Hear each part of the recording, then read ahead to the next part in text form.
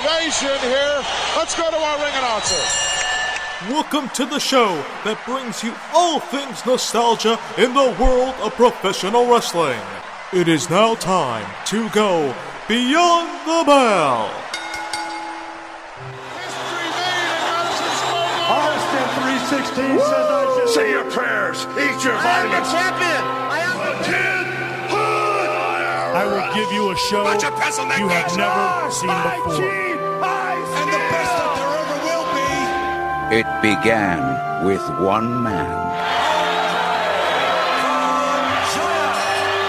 2 decades later, it has grown to include the biggest names in sports entertainment.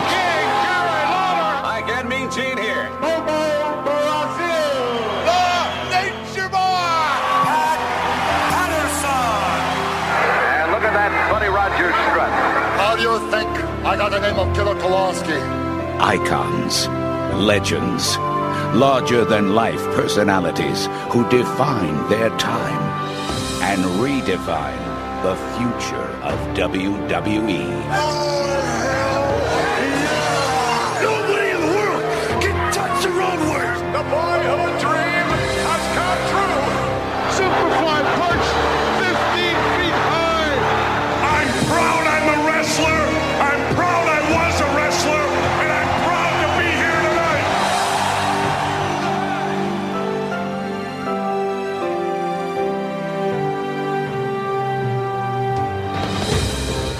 Tonight, we celebrate the class of 2012.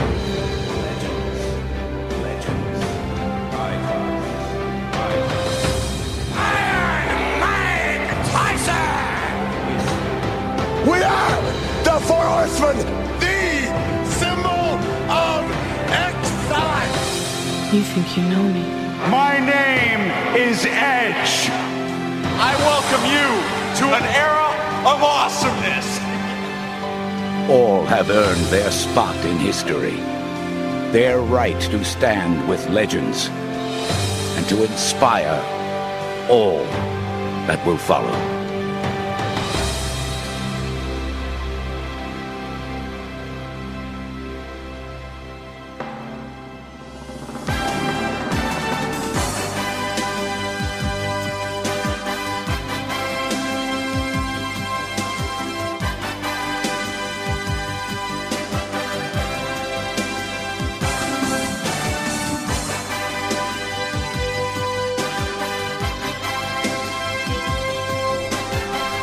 Welcome, ladies and gentlemen, to another edition of the show that takes you back in time as we rewind and relive all things nostalgia in the world of professional wrestling. This is Beyond the Bell via the SNS Radio Network. I'm Sean Beckerman, and I'm proud to present to you the 2012 class of the WWE Hall of Fame.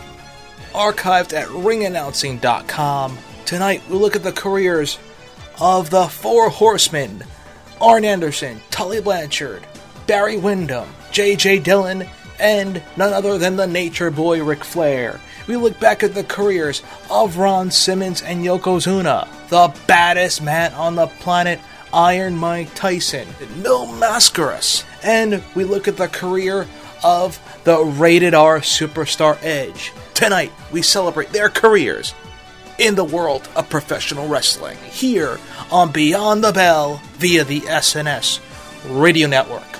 Let's kick things off with the career of none other than Ron Simmons.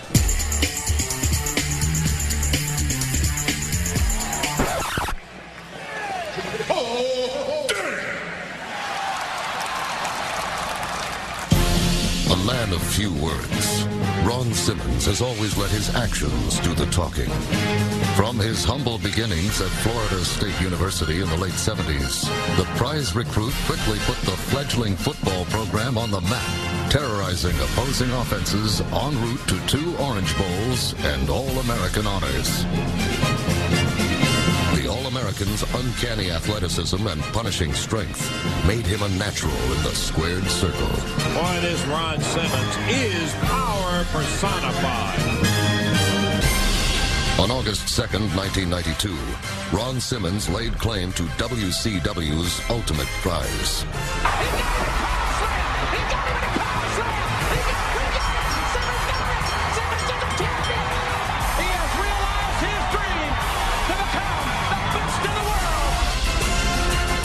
As the first African-American World Heavyweight Champion, Simmons' monumental achievement paved the way for an entire generation of Black American superstars.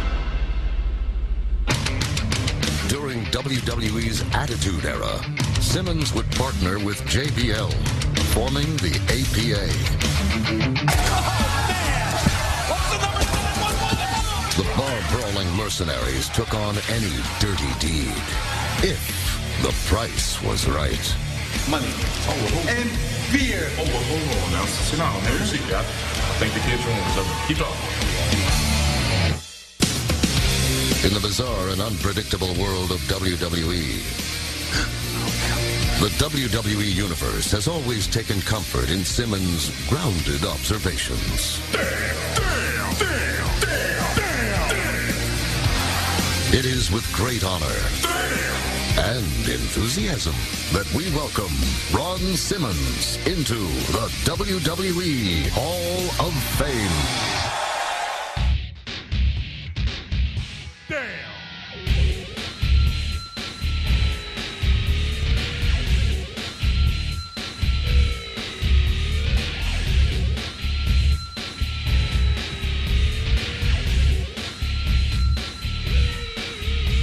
Attending Warner Robins High School, where he played football as a tight end and linebacker, Ron Simmons grew his sports career.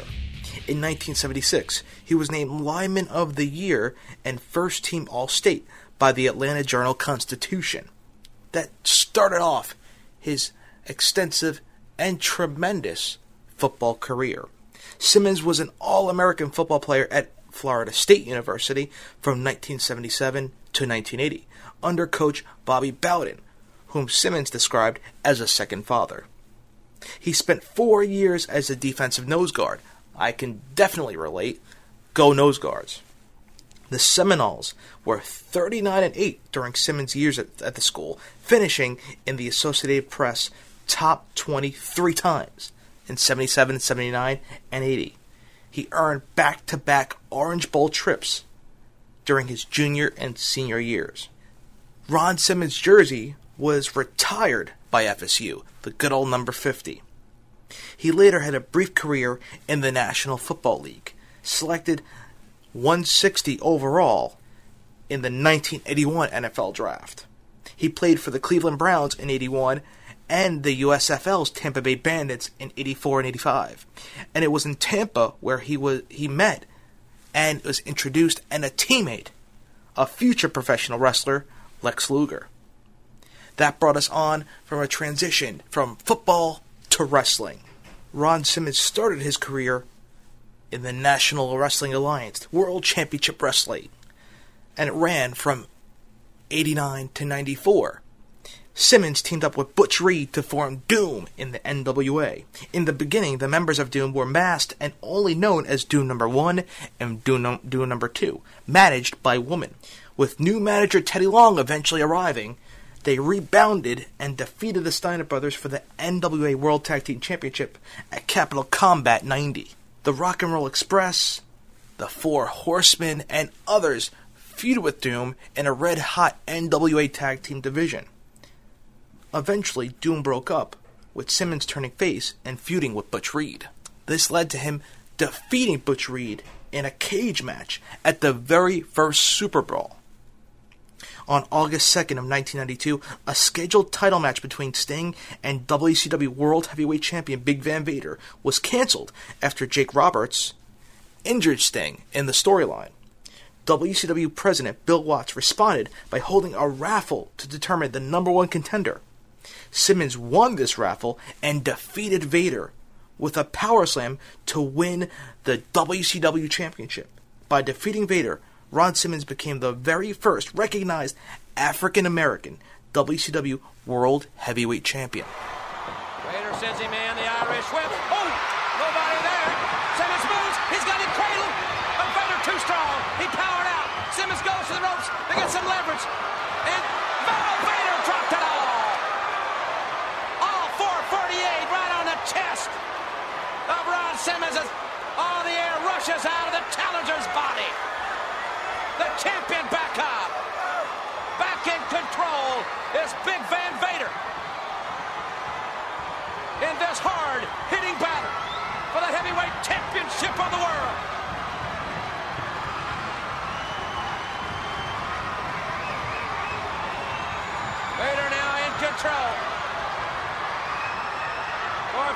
onslaught. And Vader's got him up. Oh, he went over his back. Got agility by Simmons. And Simmons, he got him in a power slam. He got him in a power slam. He got it. Simmons got it. Simmons has won the match. Simmons is a champion. Simmons has won the world title. Ladies and gentlemen, the winner and new WCW World Heavyweight Champion, Ron Simmons. He has realized his dream to become the best in the world, and indeed he is now on top of the mountain. His friends in the ring to congratulate him. Simmons held the title for 5 months. He feuded with Cactus Jack, the Barbarian, and others. At Starrcade 92, Simmons was scheduled to wrestle Rick Rude, but due to Rude being injured, he faced Dr. Death Steve Williams. This led to a double count-up between the two. In December of 30th in 1992, when Vader took on Ron Simmons, it finally ended his illustrious title reign. Simmons unsuccessfully challenged Dustin Rhodes for the U.S. Championship following his loss, and Paul Orndorff for the TV title during the last months of his tenure at World Championship Wrestling. That led to him with a brief stint in Extreme Championship Wrestling, where Simmons appeared in ECW from 94 to 95, late 94 to early 95. During that time, he unsuccessfully challenged ECW World Champion Shane Douglas in November to Remember 94 and had matches with Mikey Whipwreck and 911. Standing by in our studios right now with comments regarding the tag team matchup, the main event this Saturday night. One half of that gigantic tag team matchup. We go now to Ron Simmons and Too Cold Scorpio. You know, Ron, Too Cold and Ron Simmons in the house. You know what I'm saying? This Saturday night, November the 19th, we're taking you straight to the Extreme. Shane Douglas, Stunning Steve Austin, and Sherry Martel. Well, let me tell you something. Right. I got something for your ass. Over and over again and back and forth again. But I tell you what, don't get the wrong idea, because if you stick your nose where it don't belong, I will slap you right dead in the face. I ain't never hit a woman, but do you call yourself one? You ain't never, but bro, I have, and slapped a many of them, and will continue to slap a many of them. And Sherry Martel will be the first one that I will hit if she gets in the way. That shows you something about them punks, doesn't it? Somebody that was stripping a sorority house, bring somebody like Sherry Martel with them in their corner. Oh, that is somebody to cover your back. Brother, can you believe that? Listen to me. We're not going to take you in the ring. We're going to take you to the streets. The hood, the hardcore stuff, where you're scared to drive to, you know what I'm saying? Drive-by stuff that you get so frightened of. Raised up eating off the silver platter, we scared to go in those neighborhoods. But guess what? When you get in that ring, I'm going to give you just what a taste of that is like. What hardcore living is like. What it's like to be raised up as a fighter. You understand that? Now you bring this woman. Bring her making her look elegant. Have her to do some all that stupid, treacherous, feeling them stuff that she does. And see if Ron Simmons don't slap her right into the next century. Okay? The same thing that I'm going to do this Saturday to you and Steve Austin. I am going to... Steve, did I get that right? Is it Steve Austin? Or who is it? Steve who? I think it's Austin. Whoever it is. Yeah. Steve Martin. Funny man. I don't care. Bring them all. It don't make no difference to me. Hey, listen to me. Hey, brother. wait. You think Steve Austin can handle this? This is to the extreme. This ain't the WCW. Extreme? Yeah, this is to the extreme. You know what Extreme? I'm saying? Take them to the hood. Man, they ain't got no idea what extreme is. I am extreme. I am extreme. Ask anybody. I've taken punks like you and literally eaten them for breakfast. You hear me? Ask anybody. Look in the record books and see if Ron Simmons ain't right now All-American, retired jersey. You know why? Because I've taken little pale punks like you and took them in my hand and literally put them in my mouth. And that's exactly what I'm going to do this Saturday. Now, when you get in that ring, you better have your behind ready to fight.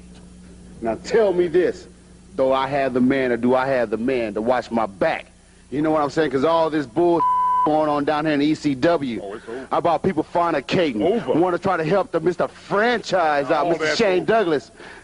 It'll never be this Saturday night. Your butt now. Just like is I on the changed line. it for the WCW when I became the put that belt on. Oh, they said it would never happen. Never. Made a lot of people mad to see me walk out there with that belt on. But guess what I did? Made them even madder because I went out there and continued to kick ass. And that's what I'm going to do this Saturday.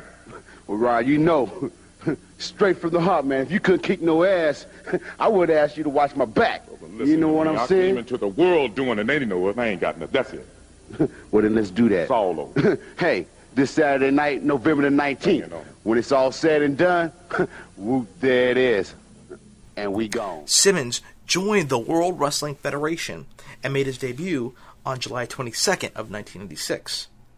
On an episode of Raw, his first gimmick was that of Farouk Assad, a gladiator who wore a black and blue gladiator outfit with a misshaped helmet and was managed by Sonny. Simmons started his first feud with Ahmed Johnson before shortening his ring name to Farouk. When I first saw him come into the World Wrestling Federation, I was so excited. Ron Simmons. Wait, he looks familiar. Yeah, Ron Simmons, there he is. It just, the helmet, the tights didn't really fit the Acolyte or the future Acolyte. It didn't really fit Ron Simmons to the core of the type of person he was. That led us to the Nation of Domination in 1996. As Farouk, Simmons dropped his gladiator gimmick and with his new manager, Clarence Mason, formed a stable known as the Nation of Domination. The Nation was loosely based on the Nation of Islam and the Black Panther Party, although the members were non-African American. He had Crush, Savio Vega, and of course D'Lo Brown as his cohorts.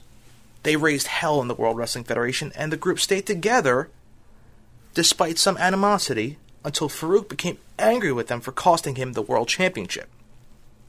After Simmons threw Crush and Savio Vega out of the Nation, Crush and Vega formed their own rival factions, known respectively as the Disciples of Apocalypse and Los Boricuas. Following this, Farouk recruited more African-American members for the Nation. This is where he brought on Kama Mustafa, Mark Henry, the world's strongest man, and D'Lo Brown. Wait, not to mention The Rock, Rocky Maivia. In early 1998, Simmons' leadership of the Nation was challenged by The Rock, which ultimately led to the Nation turning on Farouk, with The Rock becoming the new leader of the Nation. With all due respect, Farouk, it seems as if your nation is coming apart at the seams. Let me put it like this. When I formed this nation, I recruited people that at all costs was to rock Farouk's back no matter what happened. If I was dying and they were going to go with me, that's the way it's supposed to go. Let's take Savio Vega, for instance. Here's somebody I took out of the field literally picking jalapeno peppers. When he joined the nation, what happened? He came all the way to the top. No, but guess what he did? Stabbed me in my back. Well, Savio Vega, guess what? You remember this. As hot as a jalapeno pepper is, your ass is fired as of today. Here's another one. Crush, that wasn't making any waves here in the WWF. Just idle, just moseying along. But when he joined the Nation, what happened? I took him to championship status. What did he do? Stabbed me in my back. Well, Crush, you can join your place, take your place in the unemployment line. Fired. You're fired. You can't fire me, punk. I'm your And when I look around here, as a matter of fact, ain't none of y'all took no bump, ain't did a damn thing. Get the hell out of here. Well, all of you fired. Farouk has just fired. There's only one other person that has to go from this day on that can consider themselves fired. D'Lo, hold the rope open for Clarence. What? What? Get the step in. What are you? You're fired, Clarence. Get the step in. What are you going to fire me for? Hold the rope open. You can't do this to me. I made you what you are. You can't do this to me. Get lost. And I want you people to understand something. From this day forward, you're going to see a new nation formed under Farouk. One that's more powerful for that. One more that's more loyal than those backstabbers. And I want you to get this. I want the people I hate the most here in the WWF, The Undertaker and Ahmed Johnson. I want you to be the first new victims of the new nation. I challenge you to right here next Monday on Raw. He spent several months feuding with his former stablemates as a result. This leads us to the Acolytes, the APA, starting off in 1998. After being dumped by the Nation, Simmons teamed briefly with Too Cold Scorpio. In late 1998, Simmons began teaming with Bradshaw as Hell's Henchman.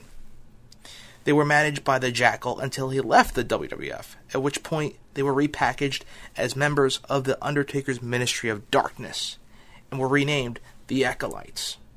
After the Undertaker suffered an injury in late 1999, the Ministry of Darkness disbanded. Simmons and Bradshaw continued to team with one another, and eventually adopted the gimmick of two brawlers who enjoyed drinking beer and smoking cigars, becoming faces in the process. After Bradshaw began hiring out their services as mercenaries and bodyguards, the team was renamed the Acolyte Protection Agency. Around this time, Simmons would start saying his trademark "damn" catchphrase, though it wouldn't be emphasized as much as it would later on. The APA teamed together until 2002, when Simmons was drafted to SmackDown, a part of the brand split in the World Wrestling Federation, now known as WWE World Wrestling Entertainment. Around this time, Simmons changed his ring name to his real name by choice. Simmons had a brief heel run when he teamed with Reverend Devon until he retired in December 2002. But in June of 2003, he returned to the WWE to join Bradshaw to reunite the APA. In his last WWE storyline, he was fired by former SmackDown general manager Paul Heyman after he disrespected Heyman, due to the WrestleMania 20 issue between Heyman and Stone Cold Steve Austin during that night. It was assumed the APA would be fired, of course, but it turned out to only be Farouk. Simmons retired from his in-ring career in storyline, accusing Bradshaw of not being a faithful friend. This led to the creation of JBL. He had decided to retire quietly in this manner due to injury and, of course, age. During that event, Heyman told Bradshaw that it was time for him to break out on his own. Of course, we all know that led to John Bradshaw Layfield. Since then, he made occasional appearances and settled into his retirement. We saw Ron Simmons engage with feuds with Santino Marella, and also participate in many vignettes featuring his catchphrase, "damn." No one can deny that Ron Simmons is one of the superstars that made tremendous strides in the world of professional wrestling, becoming the first African-American World Heavyweight Champion, becoming an entertainer, a brawler, all stemming from his illustrious football career. Ron Simmons is definitely deserving of being placed into the Hall of Fame. One last time, damn. In 1992, the shores of the WWE were invaded by a new threat from the land of the rising sun. Take a look at this. Wow. Take a look at the girth. Take a look at 505 pounds of Yokozuna. Within weeks of Yokozuna breaking into the business, anybody would tell you he's going to be a star. He was just so massive. And then just to watch him do these maneuvers that most big men did not do. Utilizing his gargantuan size and incredible athleticism, Yokozuna squashed his way to the top of the WWE ranks. At WrestleMania 9, Yokozuna shocked the world. What a moment it is now! The championship on the line!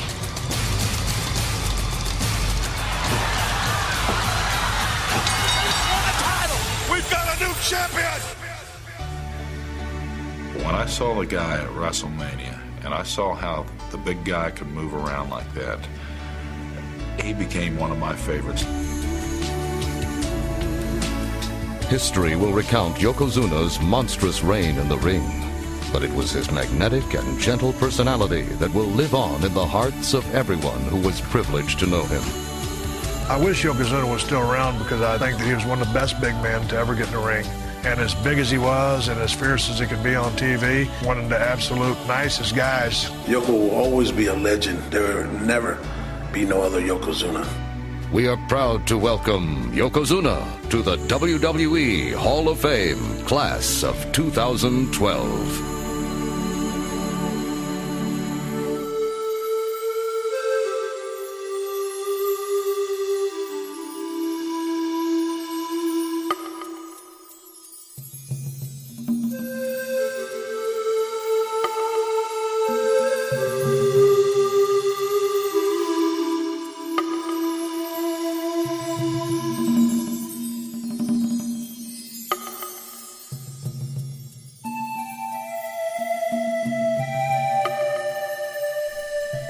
The mighty Yokozuna. He may not have had a long run in the WWF, nor will he ever be considered one of the best physical specimens ever to come through the door of professional wrestling. But for one thing you cannot ignore is that Rodney Anoa'i, for a short period, reached the top of the wrestling world. For a time, he was the best in the business. Anoa'i's career in professional wrestling began as he grew up in a family full of wrestlers. His uncles were the Wild Samoans, Afa and Sika, who trained him at an early age in the family business. Anoa'i then took on the name of the Great Kokina while wrestling overseas in Japan. He also spent some time in Mexico learning the craft and gaining the experience necessary to be a star in the sport. His first major exposure in the United States came out of the AWA, known as Kokina Maximus, wrestling as a Samoan superstar. At the time, he weighed less than 400 pounds, making him a lean wrestling machine. Unfortunately, Kokina Maximus never was a great success in the AWA, and when it closed, he once again left America to wrestle overseas. In 1992, Anoa'i was contacted by Vince McMahon and the World Wrestling Federation and offered a chance to create a new character, Yokozuna. With Mr. Fuji as his manager and Jim Cornette as his advisor, Yokozuna was announced as a sumo wrestler from Japan. He wore extra padding in his trunks at first to show off his bulk, even as he worked to gain the weight required for the role. Yokozuna's career took off as he headed into the 1993 Royal Rumble as a potential favorite. In the Rumble, he threw out Owen Hart, Bob Backlund, and Macho Man Randy Savage to win the Rumble, announcing his movement towards main event status. At WrestleMania 9, Yokozuna faced off against Bret the Hitman Hart for the WWF World Heavyweight Championship. During the match, Hart seemed to be in control, locking in the sharpshooter, until Fuji threw salt in the champion's face. Hart, blinded, was taken out by Yokozuna, who shockingly won the world title. As he and Mr. Fuji celebrated, Hulk Hogan came out from the back to protest the decision. Mr. Fuji arrogantly made a claim and challenged the Hulkster, and Hogan accepted, quickly defeating Yokozuna in less than a minute to take away the championship. This gave Yokozuna one of the shortest title reigns in WWF's history. Yokozuna and Hogan continued to feud over the next few months, leading up to the very first King of the Ring pay-per-view. Once again, Hogan seemed to be in control. During the match, a Japanese photographer came out and flashed an exploding light bulb into the face of Hulk Hogan. The Hulkster down, Yokozuna went for the pin and was the brand new World Wrestling Federation champion. To celebrate his victory, he held a body slam competition aboard the USS Intrepid on Independence Day. Many wrestlers and athletes tried to body slam the mighty Yokozuna, with no success. Lex Luger stepped forward, picked him up, and slammed him on the deck, showing great strength. This made Luger the next major challenger to Yokozuna's title reign. At SummerSlam 93, Yokozuna and a newly reborn Patriot Lex Luger fought it out for the WWF Championship. 568 pounds of Polynesian Fury.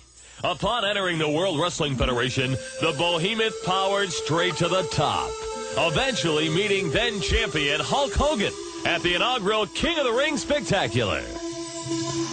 Hogan is down, and here comes Yokozuna, and he dropped the leg. Yokozuna covers him. Yokozuna has defeated Hulk Hogan. At that point, as champion, the mighty Yokozuna launched a horrific campaign through every American athlete he could find, culminating in his ultimate insult, challenging any American to body slam him on the 4th of July aboard the USS Intrepid in New York Harbor.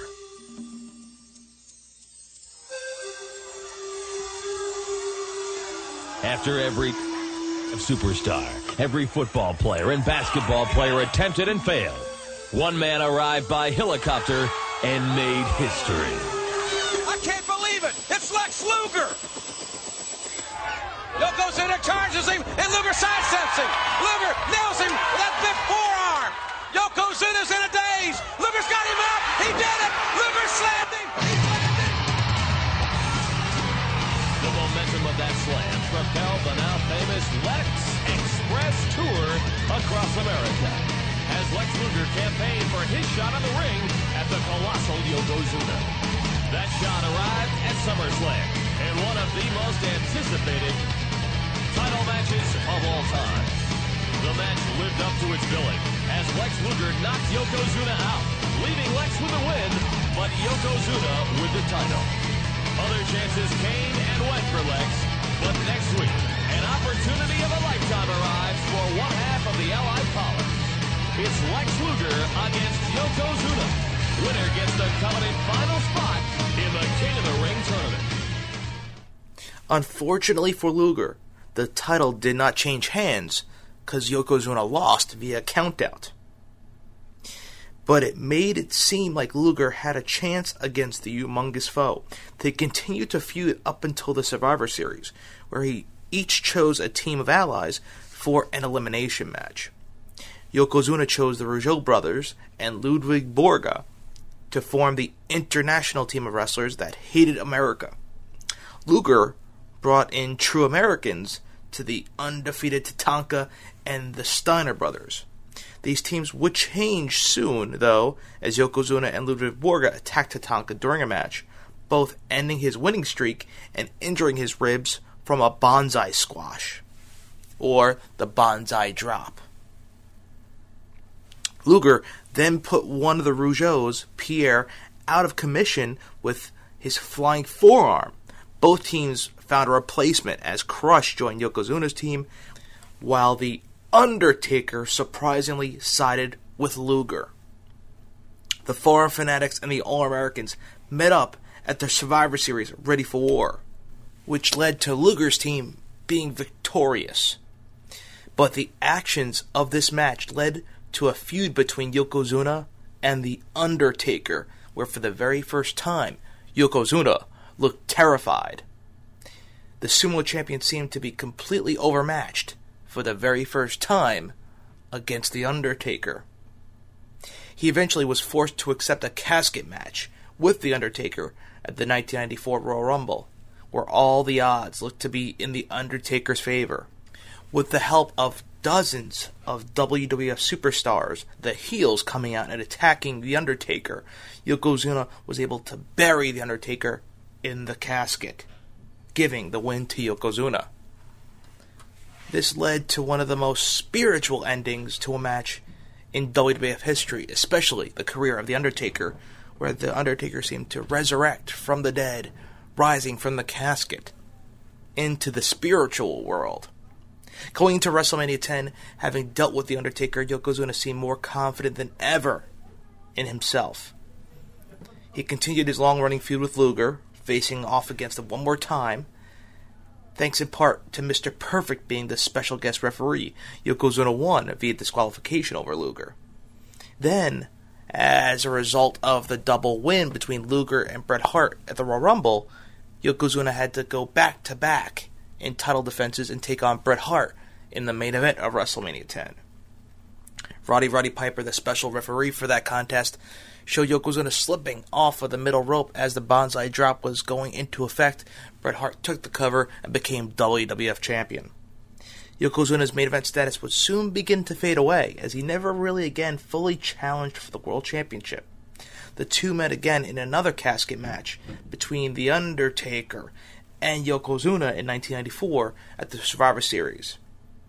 This time with actor karate expert Chuck Norris as the special referee, to keep the other superstars or heels away from ringside. Without their help, Yokozuna could not win, and eventually ended up being locked inside the casket. This was Yokozuna's last hurrah in the WWF for a time, as he wrestled only briefly in the mid-card before taking some time off. Then in April of 95, Owen Hart began promising that he would have a great tag team partner to face off against the Smoking Guns at WrestleMania 11 for the WWF Tag Team Championship. At the event, Yokozuna became known as his partner, and the surprisingly diverse tag team managed to take out the Guns and take away the gold. Yokozuna was no longer in great shape, having gained too much weight. Hart carried the team, much like Haku carried the Colossal Connection when Andre the Giant was faltering. Then in September of 95, Yokozuna teamed up with Davey Boy Smith to take on Shawn Michaels and Diesel with the belts on the line. During the match, Owen Hart came to the ring, only to be pinned by Diesel. The next day, due to protests from the team, President Gorilla Monsoon reluctantly returned the belts to Yokozuna and Hart, since Hart was not an official part of the match. Unfortunately for the team, their second reign was much shorter, as the Smoking Guns defeated them that night for the belts. This put an end for the team, with both going their separate ways. Yokozuna would have very little more success in the WWF. He competed in the 96 Royal Rumble. He managed to eliminate 3 wrestlers, though, before being tossed out by Shawn Michaels, the eventual winner. Soon after, Yokozuna dropped Jim Cornette and Mr. Fuji and began a short face stint, speaking English to the fans and challenging newcomer Vader to numerous matches. You know, we always say here in the World Wrestling Federation that anything can happen. Well, that statement could never be truer than right now. For almost 3 years, James E. Cornette forbid Yokozuna to speak for himself. Well, right here and right now, for the first time ever, the 650-pound mammoth Yokozuna has something to say. Jim Cornette! For nearly 3 years, I stood in the shadows while you hot dogged that spotlight. Well, it's my turn. Because I gave you the gold, and yet you get all the credit and all the money. And as far as you, Owen Hart, the only gold you wore is when you hid behind me. Me! And British Bulldog, brother, you're in the wrong place at the wrong time. Because this 650 pounds of bad attitude is gonna burn Ken Cornette down to the ground. Banzai! Yokozuna stayed on the WWF roster for a while afterwards, as he worked to lose the weight he had put on. Despite dropping a reported 100 pounds, though, he still could not lose enough to satisfy the WWF officials. He was still too heavy, nearly 600 pounds, and could not move fluidly in the ring as once he had. He was eventually released from the WWF, although rumors persisted for many years that he would be brought back if he lost enough weight. That was never meant to be. Yokozuna appeared on the independent circuit infrequently, while also wrestling overseas in the UK at times. A year later, after an incident where he was on a Heroes of Wrestling pay-per-view, while on tour in Great Britain for WrestleMania 2000, not connected with the WWF, Rodney Anoa'i was found dead in his Liverpool hotel room on October 23rd of 2000, only weeks after celebrating his 34th birthday. Yokozuna will always be remembered by WWF fans for his size and sheer power. For a time, it seemed that no other wrestlers could touch him, as he ran rampant on the top of the Federation's heavyweight ladder. He may not have had the longevity on top of the business, but he definitely was a Hall of Famer in all of our hearts. Another inductee to the WWE 2012 Hall of Fame is none other than Mil Mascaras, who has starred in several films with fellow luchadors. He is a member of one of Mexico's most prominent wrestling families, along with his brothers Jose and Pablo, as well as Jose's nephew, Alberto Del Rio, in the WWE. Due to time restraints, we won't go into much detail of his career because I truly feel that we could talk about Mil Mascaras in a special edition where we look at the greatest Mexican superstars in professional wrestling. So I want to play a clip of the official announcement by Triple H of him being inducted into the 2012 WWE Hall of Fame. My Spanish is not so good. Maybe you could help me. Él dice que su español no es tan bueno y está pidiéndome el favor que lo ayude en la traducción.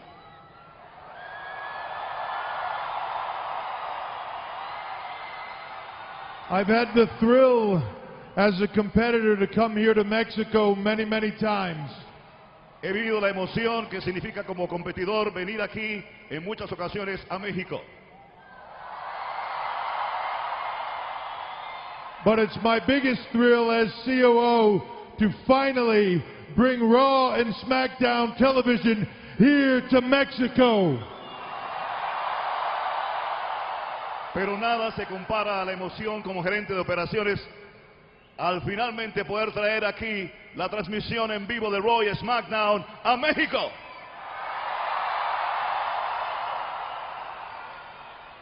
And tonight it's my honor to bring out here for all of you a true living legend. Y para mí es un verdadero honor presentarles hoy a una verdadera leyenda viviente. He is a true global superstar, and he is one of your own. He is the man of 1,000 masks, Mil Mascaras.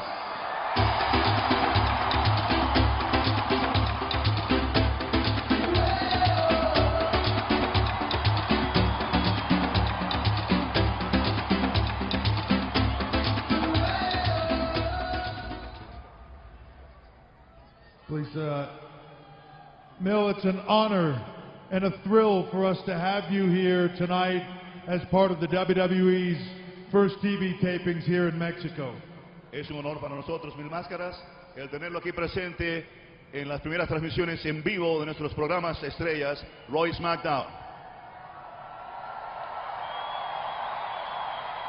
But I've also asked you to come out here because I'm about to hopefully request that you will give us another honor. Pero he venido aquí para respetuosamente pedirle el favor de que nos haga realidad otro pedido.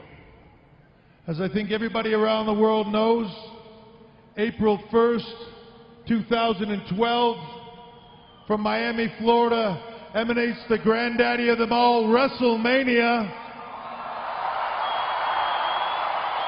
Como creo que todos ustedes ya saben, el 1 de abril del próximo año 2012 emana desde la capital del sol, Miami, Florida, el programa premier del entretenimiento a nivel mundial, WrestleMania. And the night before WrestleMania, there's a tremendous night that is a huge honor for everybody in the WWE. La víspera de WrestleMania se celebra una noche que es sumamente importante para la WWE. And I am hoping that Mil Mascaras will be there that night as we induct him into the 2012 WWE Hall of Fame. Y tengo la esperanza de que Mil Máscaras esté allí presente para exaltarlo como miembro del Salón de la Fama de la WWE en el año 2012.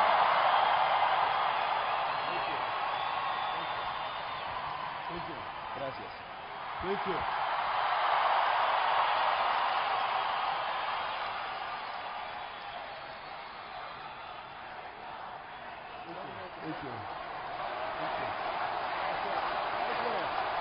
Gracias. La sencilla razón por la cual me están poniendo en el Hall de la Fama es que hace 40 años yo hice un debut como primer enmascarado y único en Nueva York en el Madison Square Garden.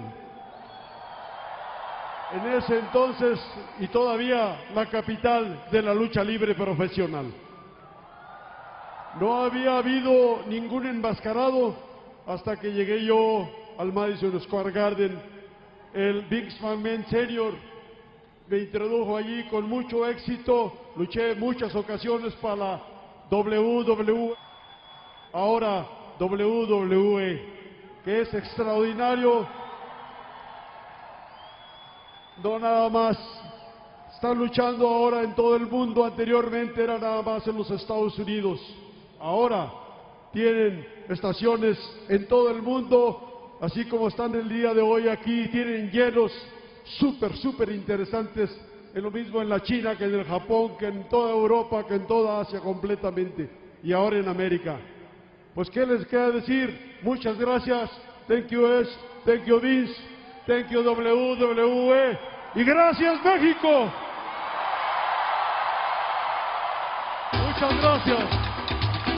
Muchas gracias a todos, gracias.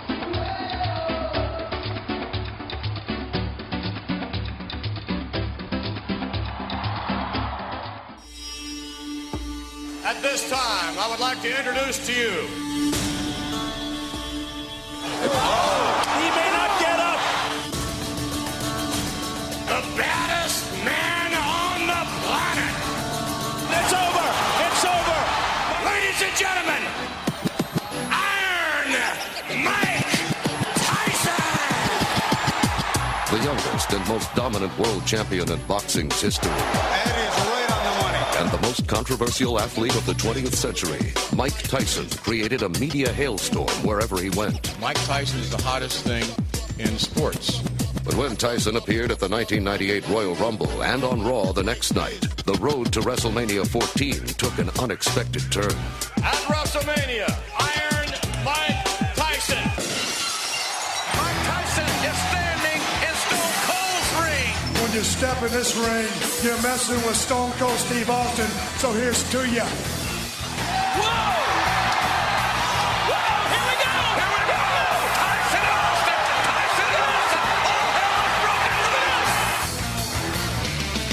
Iron Mike Tyson is back in the fight, this time on a wrestling match. Mike Tyson is a judge. He's the enforcer. Tyson will be the so-called enforcer. WrestleMania. Mike Tyson. WrestleMania. With a celebrity guest garnering as much attention to WrestleMania 14 as the main event itself, all eyes were on Tyson at ringside for one of the most important matches in WWE history. The stunner! Mike Tyson in! Austin is the champion! The Austin era has begun! Tyson, a right hand! Down goes Michaels! I cannot believe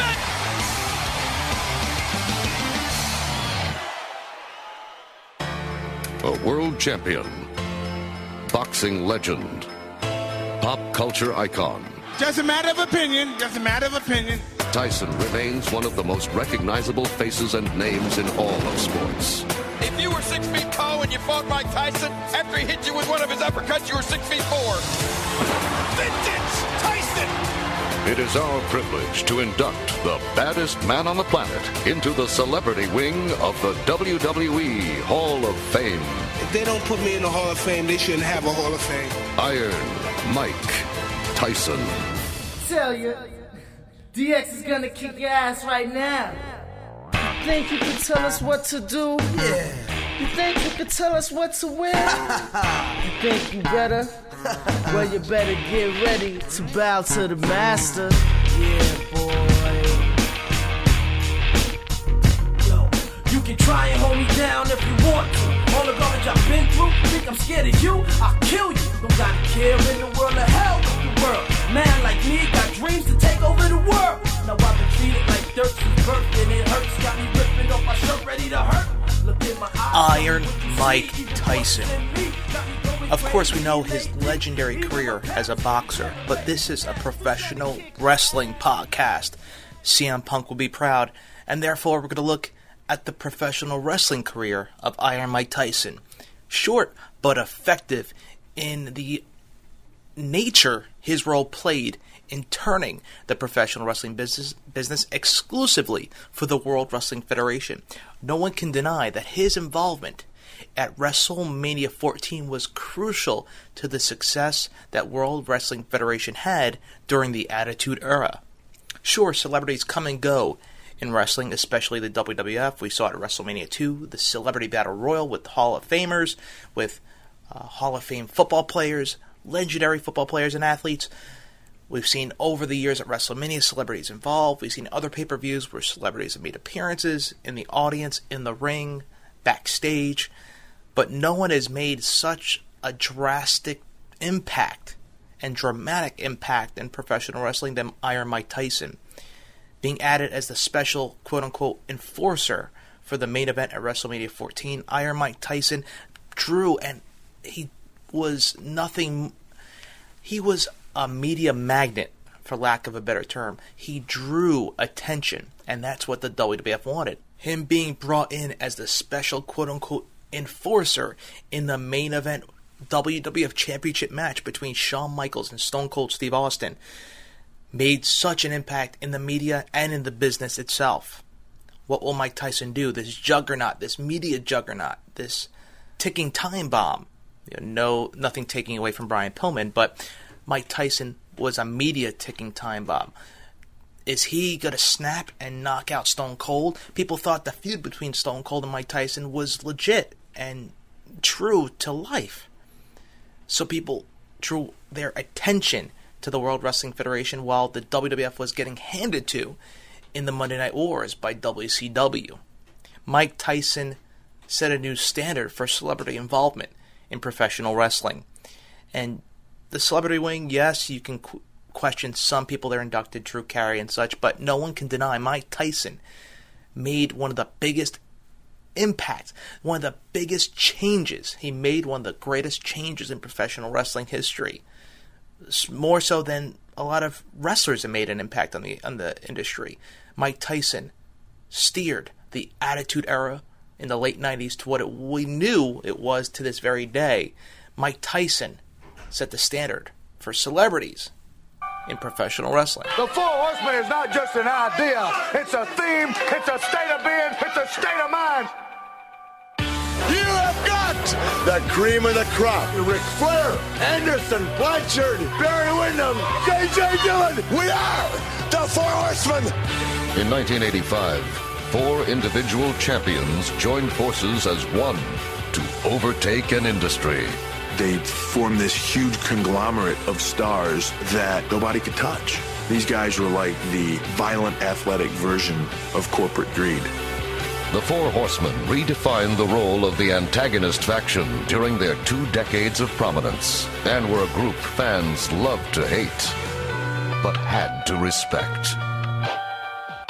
Arn Anderson was the enforcer of the group, by far the toughest member of the Four Horsemen. Arn never quite got credit for the amazing talent that he was in this industry. I don't want to say I told you so. I don't want to blow our own horn, but toot, toot. I thought J.J. Dillon was one of the great managers. And to me, when J.J. Dillon said something, it really carried weight. How could I top that? Along with the infamous James J. Dillon, Tully Blanchard is on top of the whole heap one more time. Tully Blanchard was the first cool bad guy that I ever saw. We can get down and be dirty with the dirtiest of them all. But we can also be as clean as they come. Barry Windham's the most natural, gifted athlete ever to walk into our business. I am the epitome of wrestling and the very best that there will ever be. Barry is so good that he can blend in with anybody. Ric Flair was the ultimate.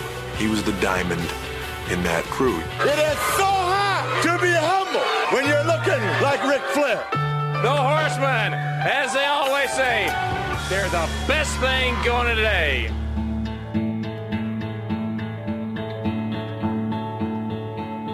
We are the best at what we do. Where are the days and nights? We stand in our class by ourselves. We show the world how it could. We, as a unit have dominated this sport.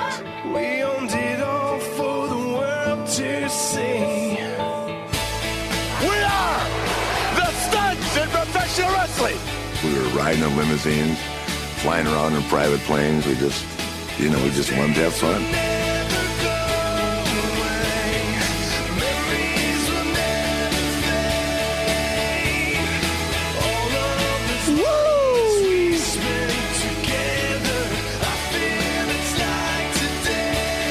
Everywhere you go, all over the country, the people say, the Horsemen are coming, and all the women go crazy. This is it right here.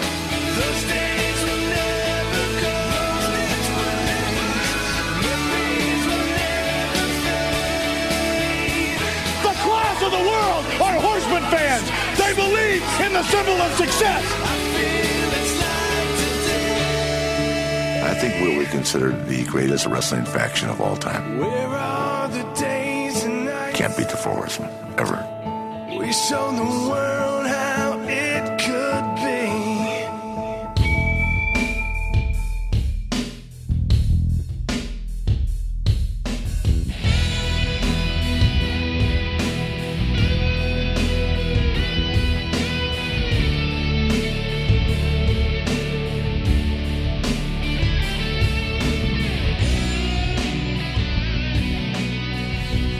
Now, let's look at the legendary Four Horsemen.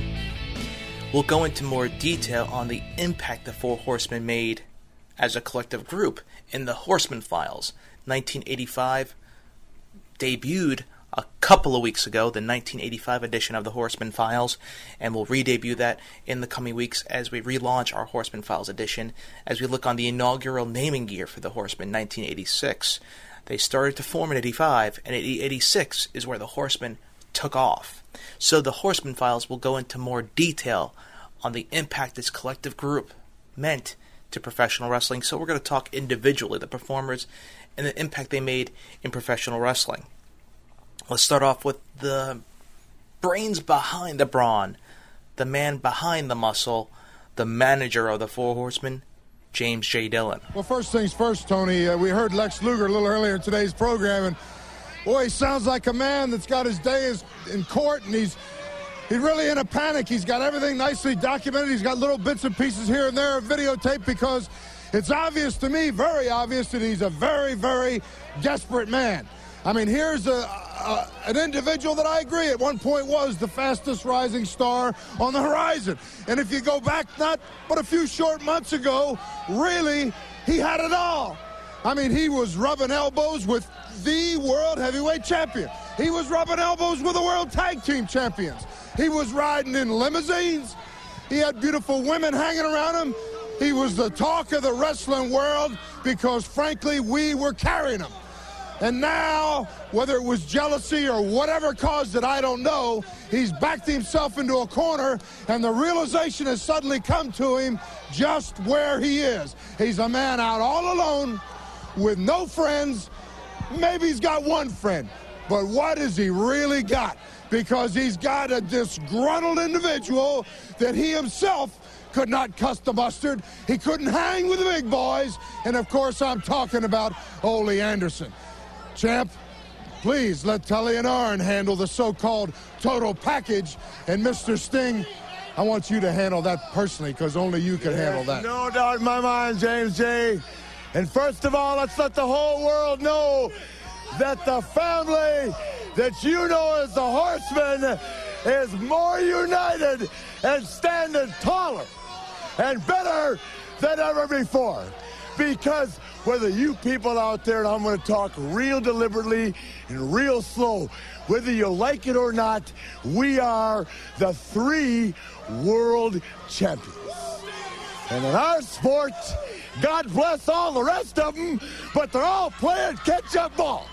Because unless you're a world champion, you're just trying to get where the Horsemen have been for God only knows how long. And Luger, do you remember the nights in the penthouse in the silk sheets with the soft skin and the long brown hair, jumping at every command of the Nature Boy? Do you remember what it was like to be a high roller, throwing money around? Do you remember? Do you remember what it was like riding in the limousines? Telling which way to go? Telling the world that you had it by the ass and knowing it. Now Sting, another musclehead, another punk that paints his face and would have me think for one moment of my great existence that you're ready to jump on Space Mountain? Are you kidding me, pal? You're looking at a man that has bled, that has crashed in airplanes, that can fly faster than a speeding bullet, that can make love to women 48 hours non-stop, and can wrestle any man alive for 60 minutes or longer. You're looking at the world champion and Sting. Pretty boy, mama's boy, whatever you are, the next time you call me out, I'm going to walk down that aisle and I'm going to stitch you up. I'm going to kick you where it's illegal. I'm going to hook your eye. I'm going to pull at your nose. And pal, then I'm going to bring down Tully and Arn to take care of the rest. Because, buddy, this business is serious. It's the greatest sport in the world.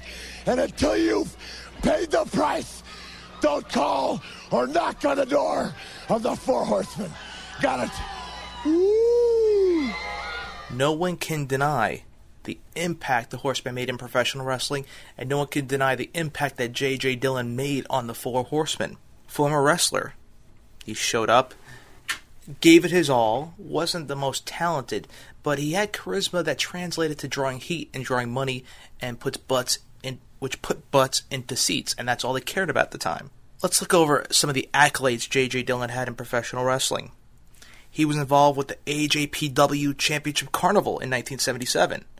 He competed in the league, which was won by Giant Baba. He won the NWA Western States Tag Team titles in the tournament, in which Dillon and Blackjack Mulligan competed in the tournament. He competed with Blackjack Mulligan in the NWA Western States Tag Team title tournament, June 14th in 1979. He didn't win, but he made an impact in professional wrestling. At Starrcade 85, Dillon won a bull rope match over Ron Bass. At NWA AWA Star Wars, December 29th of 1985, Dillon fell to Ron Bass. At NWA Great American Bash of 87, July 4th, the Four Horsemen, all together, this time though Lex Luger involved, and the Four Horsemen lost a War Games match to Dusty Rhodes, Nikita Koloff, Paul Ellering, and the Road Warriors. The NWA 3rd Annual Jim Crockett Senior Memorial Tag Team Tournament Cup, say that 3 times fast, in April of 88, he competed in a non-tournament match and lost a bull rope match to the Midnight Rider, which we all know was Dusty Rhodes. He had some extensive PWI achievements. He was 1982 Manager of the Year, as well as in 83, 84, he was the 3rd runner-up, and 87, he was 1st runner-up, and then 88, he took back the title of Manager of the Year for Pro Wrestling Illustrated. No one can deny the impact that J.J. Dillon made in professional wrestling. He summed everything up as each horseman spoke behind the mic. J.J. would wrap it up so eloquently to show why they should be coming to the arena to watch the horsemen compete. J.J. Dillon set the standard for managers, bar none. And speaking of the Four Horsemen, Tony Blanchard walks out here, gets in the ring, defends the World TV title, and once again shows why he is a member of the elite force known as the Four Horsemen. 1, 2, 3. And Tony Schiavone, speaking of clean, let's take a look at this. You know, one of the 10 best dressed men in America happens to be your world champion. And ladies and gentlemen, if you're looking for style, this is it. Read it, Tony. Read it, brother. I believe that says custom styled for the world champion, by Michaels of Kansas City.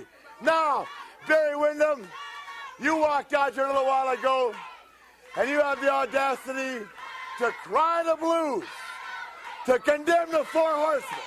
You're talking about the elite. You're talking about the box office babies, the Four Horsemen. We put people in seats. You know why? Come here, Tony. You know why?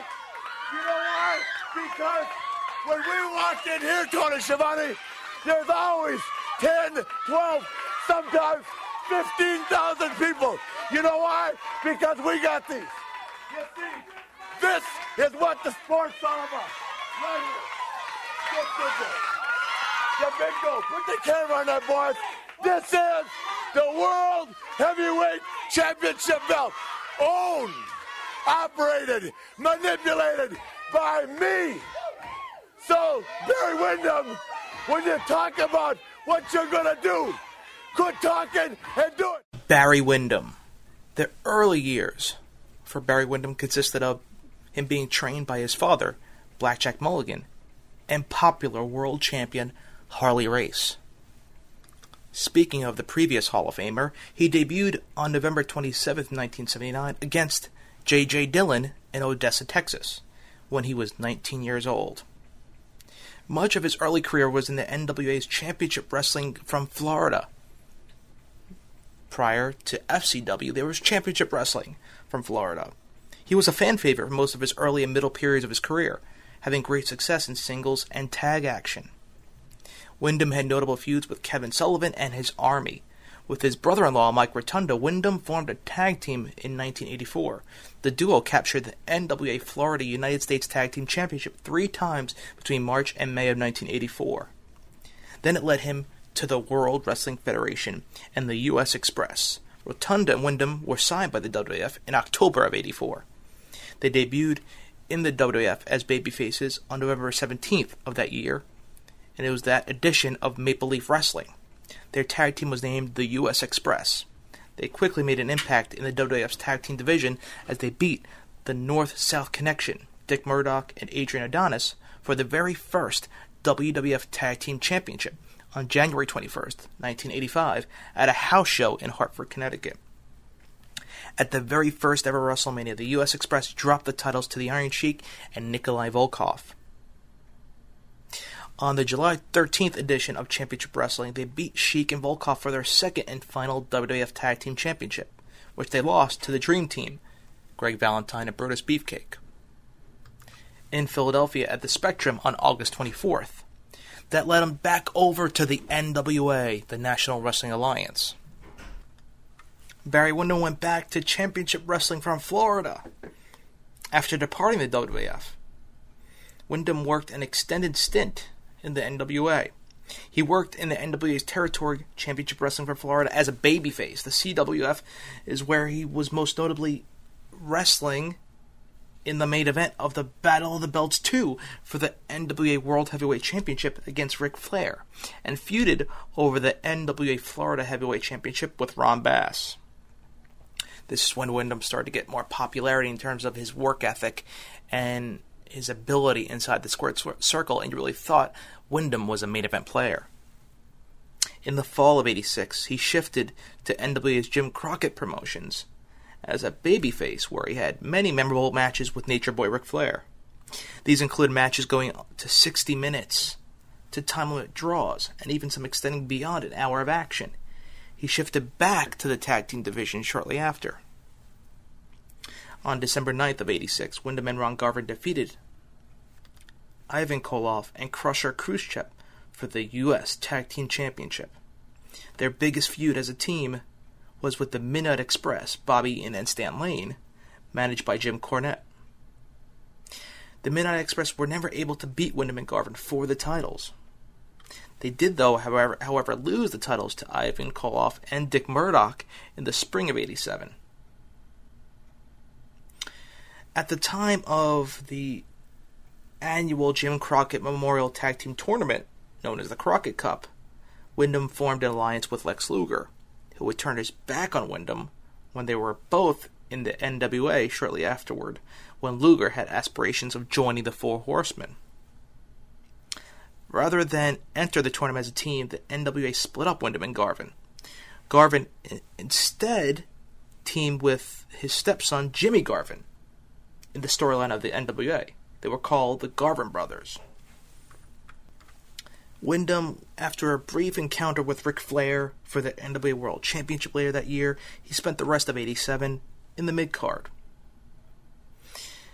At NWA's first pay-per-view, Starrcade '87 Chi-Town Heat, he lost to UWF heavyweight champion Dr. Death Steve Williams.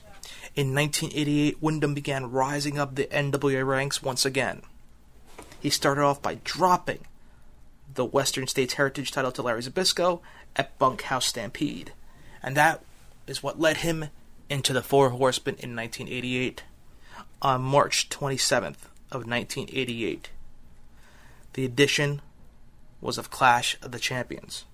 He teamed up with Lex Luger to win the NWA World Tag Team Championship from Arn Anderson and Tully Blanchard of the Horsemen. A few weeks later, on April 20th, in Jacksonville, Florida, a swerve took place where Windham betrayed Luger, causing the team to lose the titles back to Blanchard and Anderson. Windham turned heel and joined Ric Flair's stable, the Four Horsemen, as his heel turn was considered the most shocking at the time. In addition, he began using a black glove as well as a claw hold, making it his finisher, which was a signature move of his father Blackjack Mulligan. He went back to singles competition and defeated Nikita Koloff in a tournament final to win the vacant NWA United States Championship. When the NWA suspended the then-champion Dusty Rhodes, Windham won the tournament to become the U.S. champion. Windham was a dominant U.S. champion and reigned for 9 months. His contract with the NWA expired in March of '89, and he dropped the belt to Lex Luger at Chi-Town Rumble in February of that year. That led to his return to the WWF. Windham returned to the WWF in June of '89 as the Widowmaker. Despite the nickname, Windham didn't change his image much, portraying a heel cowboy-type character. He targeted or attempted to target Hulk Hogan, but never materialized when Windham left the company in October due to personal reasons. He was undefeated during his second WWF run and was to have been on Randy Savage's Survivor Series team, but then was replaced by Earthquake upon his departure. That led him back over to WCW in 1990, rejoining the Four Horsemen. At the time, Windham returned to WCW in May of '90 and rejoined the Four Horsemen, which at that point consisted of Flair, Arn Anderson, Sid Vicious, and Ole Anderson, who was the only semi-active wrestler at the time. He wasn't wrestling on a full-time basis to fit the Horsemen's schedule. Good. Okay. First I'm going to ask you, you were with the NWA, then WWF, then NWA, WWF. Why does a wrestler jump back and forth? Well, actually I only went back and forth one time, and the reason was the WWF offered me a contract that it was pretty lucrative at the time, and I went ahead and went with Vince McMahon Jr., and I stayed with them for about a year, and things actually didn't work out with us contract-wise, and we had a few disagreements over the contract, so we just thought it'd be better if we went our own separate ways. The NWA has always been, what I believed, what I thought wrestling should be, the way I wanted to wrestle. I go into a match against an opponent and I know I'm going to wrestle. I'm not going to take a bird to the ring with me on my shoulder or a snake or an alligator or anything like that. Wrestling is wrestling, and professional wrestling is how I make my living. With the NWA, like I said, now I'm facing the very best that the NWA has to offer. As far as wrestling goes, the very best that wrestling has to offer, and that's Ric Flair. And the World Heavyweight Championship, whether it be the World Wrestling Federation or the NWA, has always been a goal of mine. I feel that I can attain those goals if I want to be world champion, that I am of world championship caliber. So by beating Ric Flair or wrestling Ric Flair, I'm reaching to my goals, and that's the reason I'm here in the NWA. Bottom line money? Well, no, not necessarily. I guess there's a certain group in professional wrestling that they're going to make a certain amount of money anyway. And just to my luck or skill or whatever I attribute it to, I'm lucky to be a part of that group. So whether I was in the WWF or in the NWA, the money would be basically the same. like I said, it's just the gold that I'm after, really, the World Heavyweight Championship. You're kind of reunited, sort of, with your old tag team partner in WWF, and Mike Rotunda. Well, yeah. You guys together again? I don't know, it's not really common knowledge, but Mike Rotunda is also my brother-in-law. He married my sister, and Mike and I haven't really gotten to reform our tag team, but, you know, I'm sure there will be times, like this tournament, for instance, I was kind of hoping that he and I would be able to reform the combination and possibly, you know, it wasn't too far out of sight to win the thing, because we had held the World Tag Team Championships with the WWF before. But just as it came up, Mike had another partner, and the World Championship match came up for me, so it just worked out that way this time. Your dad with the WWF, does that create any problems? No, none at all. My father has always been his own man, his own type of wrestler. You know, he doesn't necessarily wrestle the way that I do, but, you know, you got to let your dad do what he wants to do, and that's the way it is here. People are saying that Barry Windham is going to be the next champion. Well, that's what I'm hoping for, and one of these days, Ric Flair will be mine, and that championship will be mine. Great, thank you. And from there, you saw Ole turn into a manager in that managerial role once Windham joined. He defeated Doug Furnas, the late Doug Furnas, on June 13th of 1990 edition of Clash of the Champions. He spent most of the time that year in tag matches with the other Horsemen. After feuding with Sting and other top stars, Windham was looking for his new niche in WCW. One of the most famous vignettes was shot in Atlanta, Georgia, in a ghetto before a series of matchups between Barry Windham and Arn Anderson and the tag team of Doom. A famous quote from Arn Anderson to Barry Windham, "You know something, BW? When I took a look at this dump, it ain't the Helmsley College, pal." Barry responds, "Yeah, but it's a lot cheaper." One of the famous skits, and most popular, which were very few at the time, in the early 90s from WCW. In 91, Windham continued teaming with Anderson and Sid Vicious. And we saw Windham feud with Brian Pillman in the spring of 91, culminating in a taped fist match at Super Brawl 1, Return of the Rising Sun, which Windham won.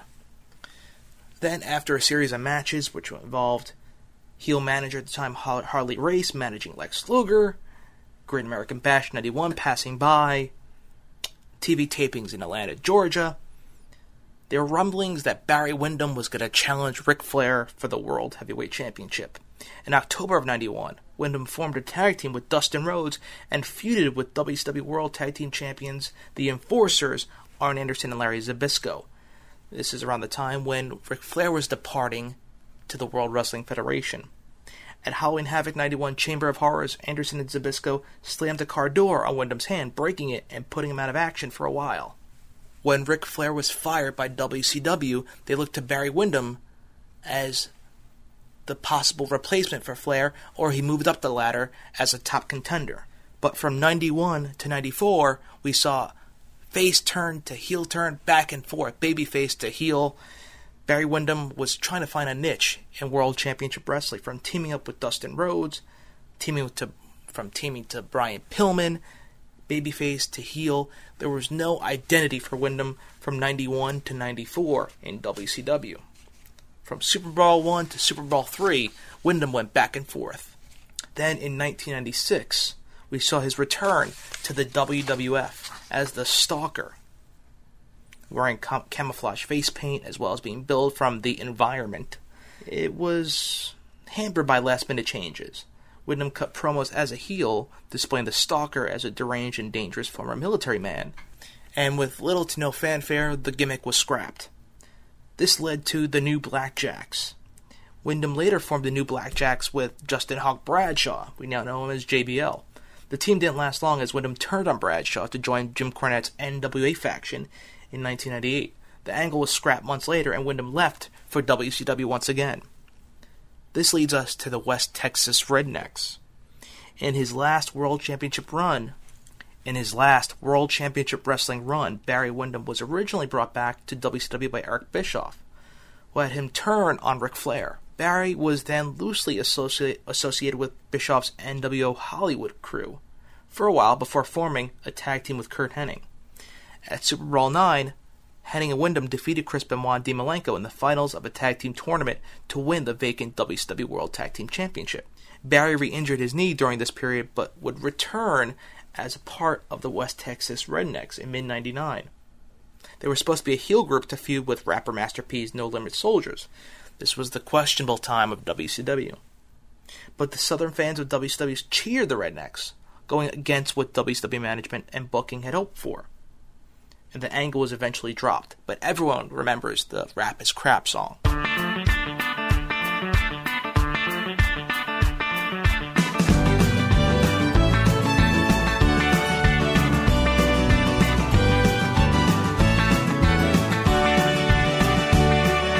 I like country music, I love country girls, I like Willie Nelson, and don't forget about Merle. There's only one thing that I hate, 'cause it's a bunch of crap. I hate rap. I like NASCAR racing, Richard Petty's still the king. Yeah, they call me a redneck, but you know that's a beautiful thing. There's only one thing that I hate, 'cause it's a bunch of crap. I hate rap. There's only one thing that I hate, 'cause it's a bunch of crap. I hate rap. Rap is crap. Rap is crap.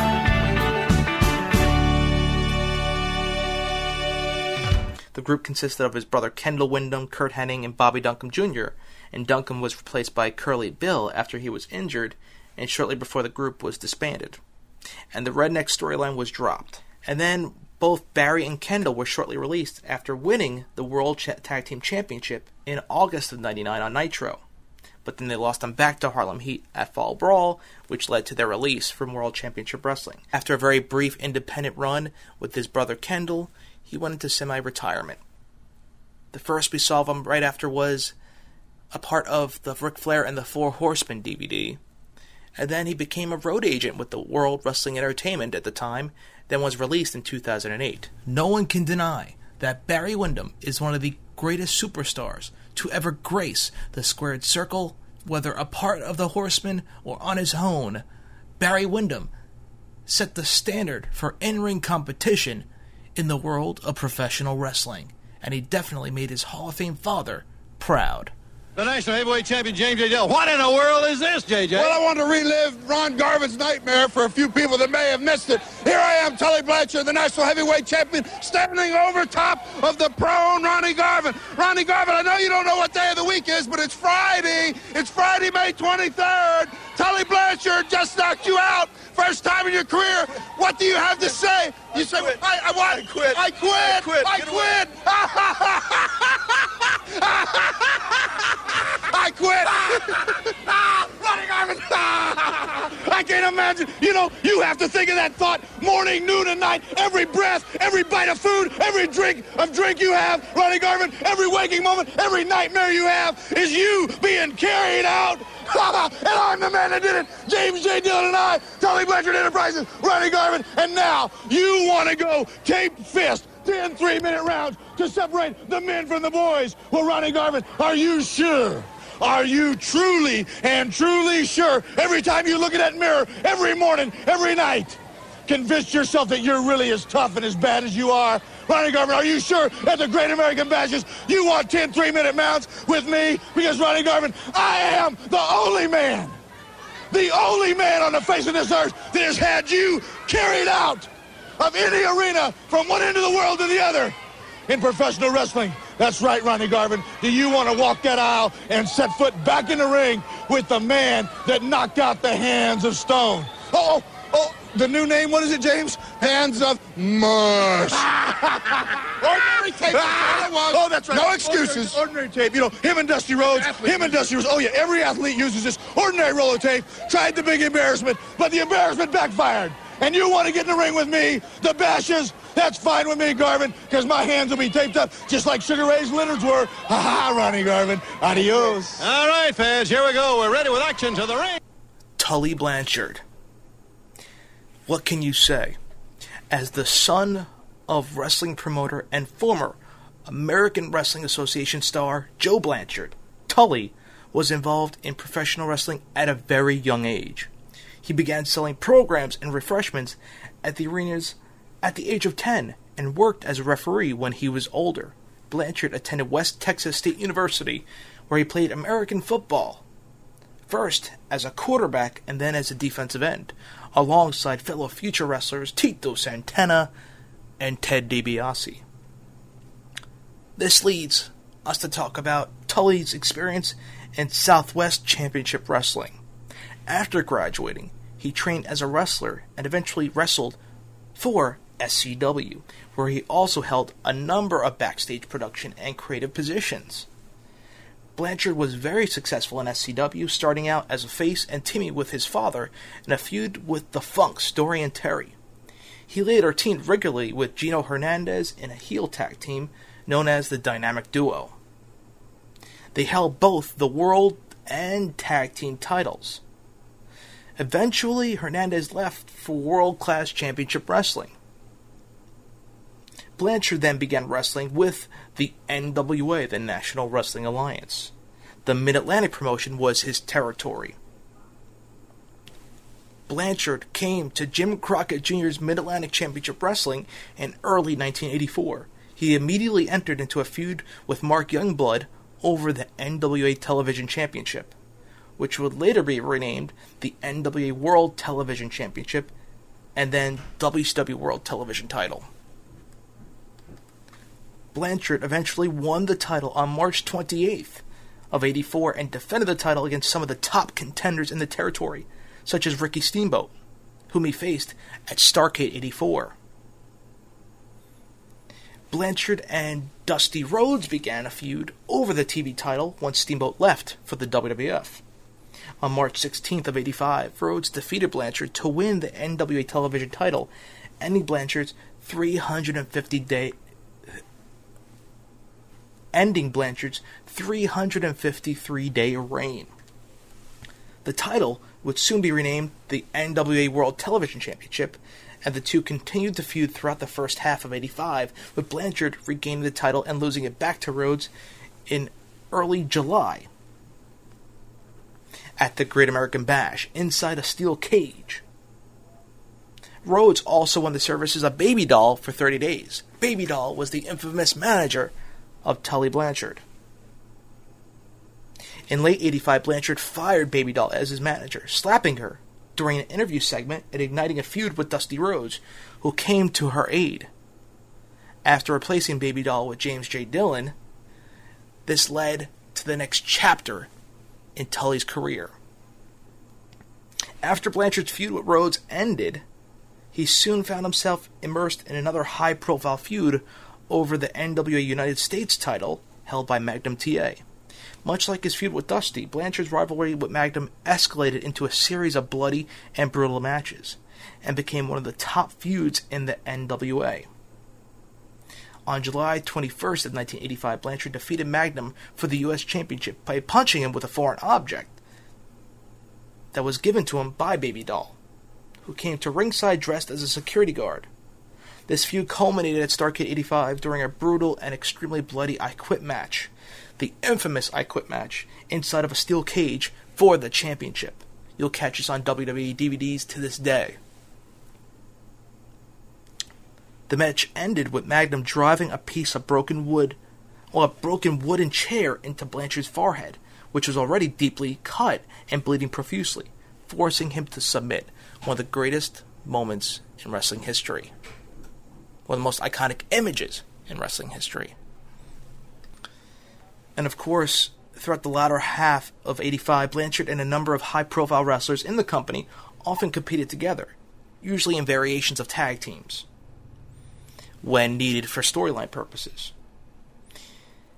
Then, in early 1986, the foursome became a solidified group and called themselves the Four Horsemen, as Tully wound up associating himself with Arn Anderson, Ole Anderson, and the Nature Boy Ric Flair.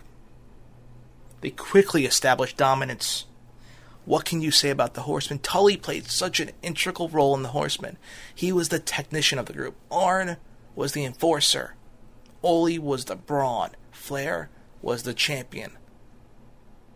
And Tully brought the technique and prestige to the Horsemen. The Horsemen continued over and over to feud with top stars. Dusty Rhodes, Magnum T.A., Nikita Koloff, Wahoo McDaniel, the Rock and Roll Express, the Road Warriors, many others. Then, after Ole being forced out of the Horsemen and replaced by Lex Luger, Tully began teaming with Arn Anderson to put together one of the greatest tag teams of all time.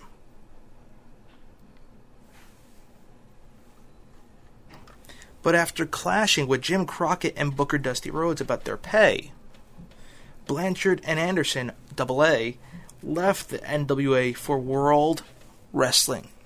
They left the NWA for the World Wrestling Federation on September 10th of 1988, losing in an 11th hour title change to the Midnight Express, which was comprised of Bobby Eaton and Stan Lane, after a brief feud. This led to Tully and Arn being known as the Brainbusters, managed by Bobby the Brain Heenan in the WWF. Here is where I wish we saw more of Tully Blanchard in the New York territory, quote-unquote, of the World Wrestling Federation. They had a very short, you could say short stint in the WWF in relation to other teams and other stars that made their way through the Federation. They won the Tag Team Championship, though, and had feuds with the Rockers, with the Hart Foundation, that were epic at the time, especially, remember, at SummerSlam. Blanchard and Anderson were planning a return to the NWA, though, after their brief run in the World Wrestling Federation. And as a result, the WWF pushed a breakup angle between Heenan and the Brainbusters in November of '89, in a special edition of Saturday Night's Main Event. Around that time, Blanchard failed a drug test, testing positive for recreational drugs, let's say, causing a premature departure from the WWF. Bobby Heenan himself replaced Blanchard as part of the Heenan family team at the Survivor Series a month later. Blanchard and Anderson were supposed to return to the NWA to reform the Four Horsemen with Ric Flair and Ole. However, when the NWA learned of Blanchard's infraction, they declined to offer him a contract. A few months later, he would regain the trust of the NWA and negotiate with them to rejoin the Horsemen in early 1990, but ultimately declined what he considered to be a very low offer. Blanchard would go on to make a few appearances in the AAWA in the spring of 1990 and headline independent cards throughout the country, but would soon retire from full-time wrestling to become a preacher. In 2006, he had a very brief run as a backstage agent for the WWE, which there was an issue with JBL. We won't get into specifics, but it led to his quick departure as producer slash agent for the WWE. No one can deny the impact Tully Blanchard made in professional wrestling. The looks, the way he was able to conduct himself behind the microphone, the classiness. He brought one key element to the Horsemen that no one can deny that was essential to the success of the group. Not to mention his ability as a tag team competitor. No one can deny that Tully Blanchard was one of the greatest tag team competitors of all time.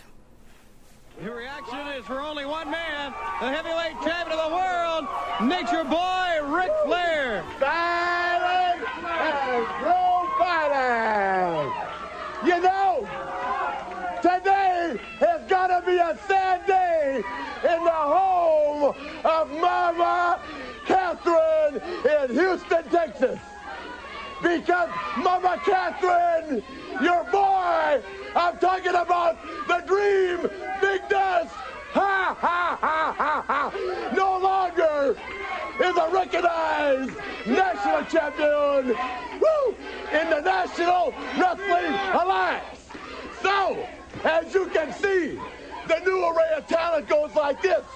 Jimmy Cornette, the Midnight Express World Tag Team Champion. Tully Blanchard, new National Heavyweight Champion, managed by the great James J. Dillon.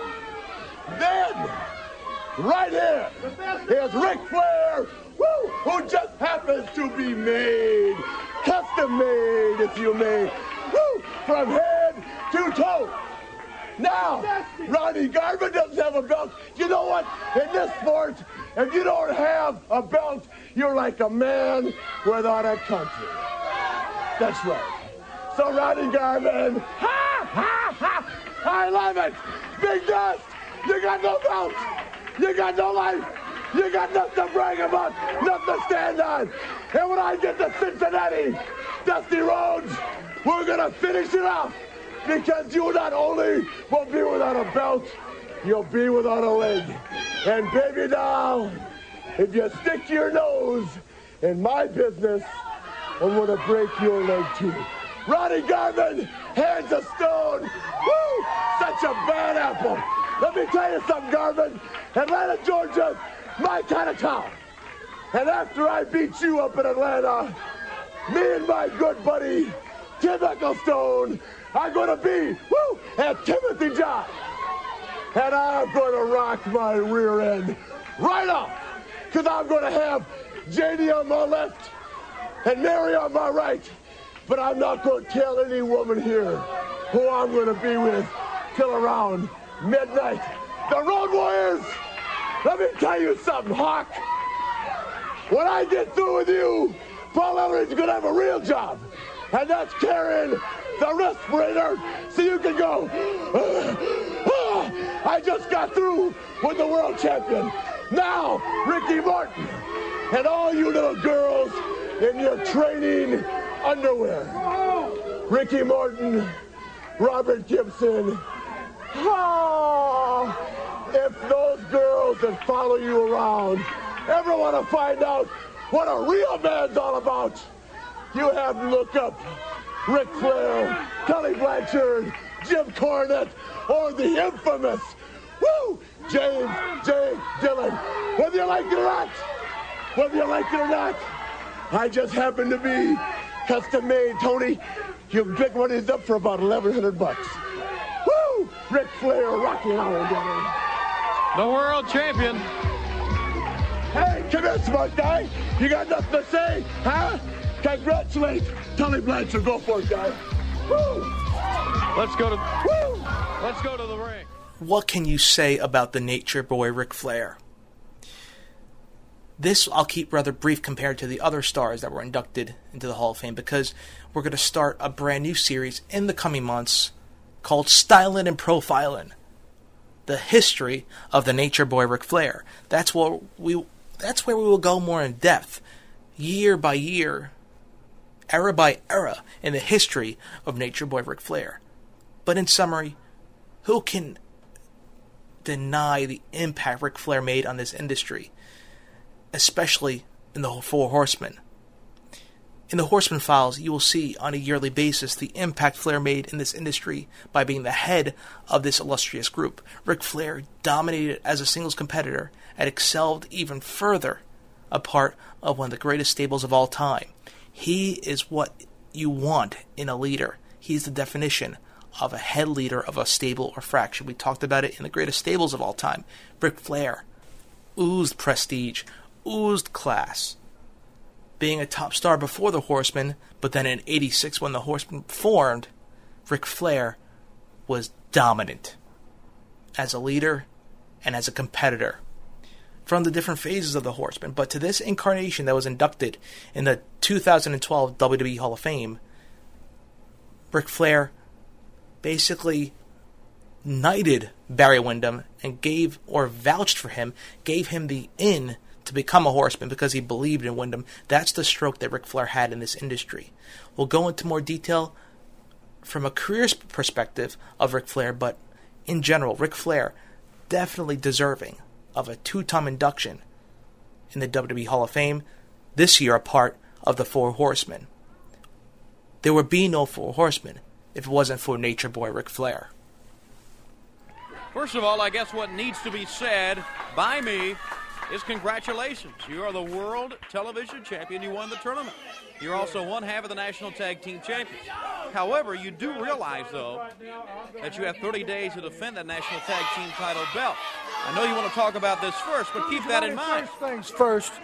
For once in your life, I'm glad you finally called a spade and admitted that I am, and I know it's making you sick, David Crockett, the fact that I am the World Television Champion. I am half of the National Tag Team Champions. There is some speculation running around, however, that an injury to Ole Anderson at the hands of Dusty Rhodes, that he won't be back in time to defend these tag titles. The information that we've received that he may never return to wrestling. Family, who you think's got the proper information? I talk to him on the phone every day. How long you known Ole Anderson? He will be back for the 30-day period. We'll defend these titles, and we'll hang on to them all we want to. Okay. Now then, point number 2. Today starts the mark of a new era. There's going to be a TV champion get in that ring every show, every week, and defend that title. The first title defense is today, and I'm going to show you what a television champion is. I'm not going to be like Dusty Rhodes and sit back here in the wings and come out here and tell people what I'm going to do. I'm going to do it, and that's all starts today, Tony Schiavone. It has been your pleasure, and just remember one thing.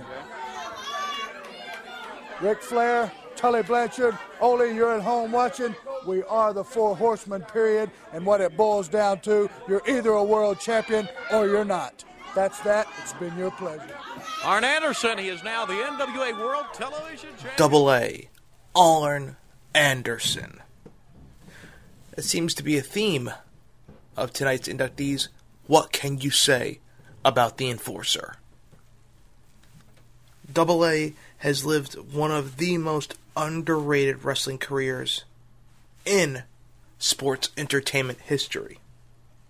Always shadowed by one star or another, Arn still always showed himself as one of the greatest, again and again, one of the greats to ever step foot inside the squared circle, helping form one of the greatest stables ever created. He began wrestling in 1982 under his real name, Marty Lund. He began his career, as most do, as a jobber, wrestling and losing to various opponents. He teamed some with Matt Bond and others, but didn't catch on then. After a brief run with the Southeastern Tag Team Championships, Arn moved on, heading to Georgia, which was slowly merging with Mid-Atlantic to form WCW, where his quote-unquote uncle, Ole Anderson, wrestled. The two are not blood relatives. Alright, let's make that known now. Kayfabe fans. After a brief family feud, the two teamed together as the new Minnesota Wrecking Crew. Arn joined Ole in attacking Ole's tag team partner, Thunderbolt Patterson. Ole then gave Arn the tag team belt that Thunderbolt had been wearing. Arn also started in on the slowly forming WCW, defeating Wahoo McDaniel at the beginning of '86 to become the NWA World Television Champion, winning the tournament after the Andersons put Dusty Rhodes out of commission, earning them the name Bone Busters. Anderson would hold the belt for 9 months before losing it back to Rhodes. It was the beginning of the Four Horsemen. In May of '06, Ole and Arn Anderson joined forces with Tully Blanchard, Ric Flair, and their manager J.J. Dillon. And Arn Anderson was responsible for coining the name the Four Horsemen. And as we mentioned earlier, as Ole was booted out of the Horsemen, Lex Luger came in to fill his void, and then Arn teamed with Tully Blanchard, where they captured the NWA World Tag Team titles from the Rock and Roll Express, and they held them for 6 months before losing them to Luger and Barry Windham. Arn Anderson and Barry Windham, the Horsemen, in their endeavor to win the World Tag Team Championship from Doom, have reverted back to something they call basic training. We have an interesting videotape of that particular basic training. A lot of people out there may think BWS is a real primitive way of training. But maybe we got too civilized toward the end of the 80s. Maybe we got too used to the cushy life. That silver spoon got so big, we had to spit it out. Well, we may have spit out the silver spoon, my friend. There's one thing that you can't get around. The most pure emotion is pain and followed by fear. Tell him, big man. You know, the 90s have been referred to as the reckoning with truth. In the 80s, everything was clouded. Nobody ever told the truth. In the 90s, the way to go is flat out. Tell no lies. That's the way we're going to do it. When you hear something from our lips, truth it may be, and as much as it may hurt, you can count on it being exactly the way that it is. Get in touch with your emotions. Find out what your worst phobia is. I want everybody affiliated with WCW to prepare themselves for Armageddon.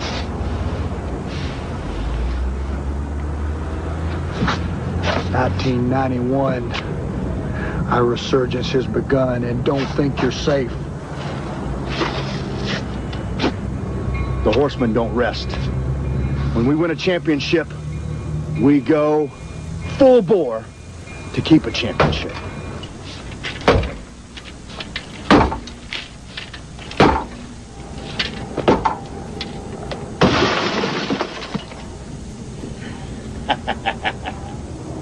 Like so many of our opponents, this is the way they look and feel the morning after a match with us. This may be a symbolic way of showing you the primitive way we're going to deal with things. America's greatest fear is gang violence. Where the Horsemen are concerned, there's not going to be any drive-by shootings. We're going to keep it legal, but we're going to keep it as violent as the law allows. No one's safe. Jump on the Horsemen. You're going to the hospital in the 90s.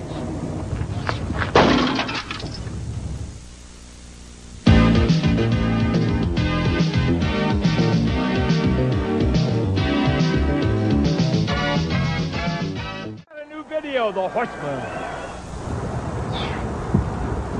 E.W., will you look at this dump?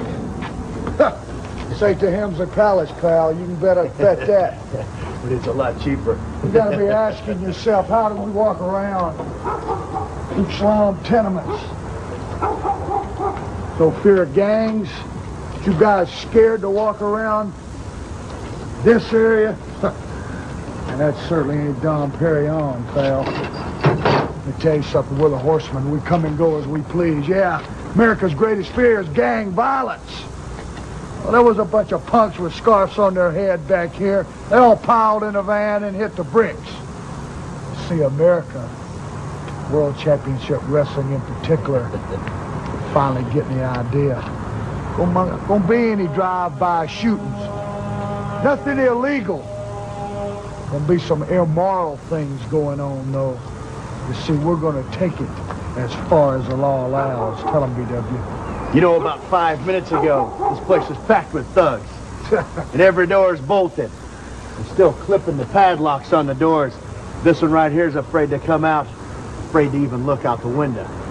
But I'll tell you what, it's this way in every town we go. Every street we walk, every bar, pub, or club we walk in. Everybody seems to disappear. And it's happening that way in World Championship Wrestling. Sting, Luger, the Steiners, Doom, in their own element, are nowhere to be found. We came down here looking for Teddy Long. I think he owns this joint, but it got us nowhere. Let me tell you something. Barry Windham got a funny new haircut, a lot of them say it. Ric Flair got a funny haircut. Ric Flair don't wear three-piece suits anymore. What's the matter with you guys? Well, there ain't nothing the matter with us. What's going to be the matter is with each and every day that passes, casualties begin to pile up. You take this violent setting, you look at these people in the window, scared to death to come outside. That's the way it's always been, That's the way it always will be. The strong survive! And there's strength in numbers. And when we're talking about numbers, we're talking about four. The four horsemen. A few months later, after bouncing titles back and forth, the two were defeated by the Midnight Express, and Anderson and Blanchard headed to the World Wrestling Federation. As the Brain Busters, like we discussed with Tully, Anderson and Blanchard were managed by Bobby the Brain Heenan and Took Storm. It was great to see Anderson in WWF territory for the very first time, but I don't think him and Tully were appreciated as much as they should have been for their great in-ring work. Like I mentioned earlier, once again, them capturing the WWF World Tag Team titles. The Brain Busters were fully in charge as one of the greatest tag teams in wrestling at that time, in that era.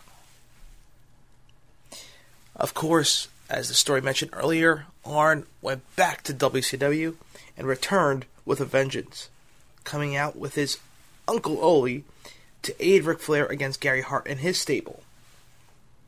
Soon after, with a brief reuniting Horseman group, Ric Flair left for the WWF. Once Arn Anderson came back, Flair left, and this broke the Four Horsemen up once again. This left Anderson without a home. Double A did not have a place in WCW. After a brief time on his own, he soon signed on with the Dangerous Alliance, another great faction that Anderson was a part of. It was a stable under the power of Paulie Dangerously. Anderson and Zbyszko teamed up to win the WCW tag titles, defeating Rick Steiner and Bill Kazmaier. Then, after losing the titles and after some other situations that occurred, the Dangerous Alliance crumbled, once again leaving Arn stableless.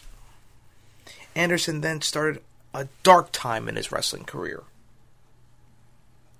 He followed Bobby Eaton to Smoky Mountain Wrestling for a brief period, but Anderson soon returned back to WCW, trying to find his focus, find his way back in the professional wrestling industry. Then Ric Flair returned back to WCW. Arn saw some light at the end of the tunnel, maybe some refocus to Anderson's career. The Four Horsemen reformed with Ole, Arn, Rick, and Paul Roma taking the fourth spot. Anderson and Roma took the tag team titles in August of '93, but only held them for a short time, losing them to the Nasty Boys. Also, just as the title run was brief, so was Paul Roma's spot in the Horsemen, as he was gone shortly from the group. In October of 1993, Anderson began a new feud with Sid Vicious. However, this feud was not scripted. This was from a real-life situation. Sid apparently visited Anderson one night in his hotel room where a fight broke out. Both wrestlers were taken to the hospital with scissor stab wounds. This was the very first public notice or public display of Anderson getting into a fight backstage with other competitors. No one can deny, though, Arn Anderson's effect in professional wrestling. But soon after the 93 to 94 revival of the Four Horsemen, it led to the end of the line for Arn Anderson. Between the years of 94 to 97, we saw a dramatic change in Arn Anderson's career. He remained a regular on-screen performer in WCW over the next few years after the revival of the Horsemen. He joined Colonel Robert Parker's Stud Stable in '94, once the Horsemen disbanded for a brief period of time. The Stud Stable feuded heavily with Dusty and Dustin Rhodes, until late '94 when Terry left. Then Anderson played the first masked man to attack Hulk Hogan at Clash of the Champions. This is when the Hulkamania era began in WCW.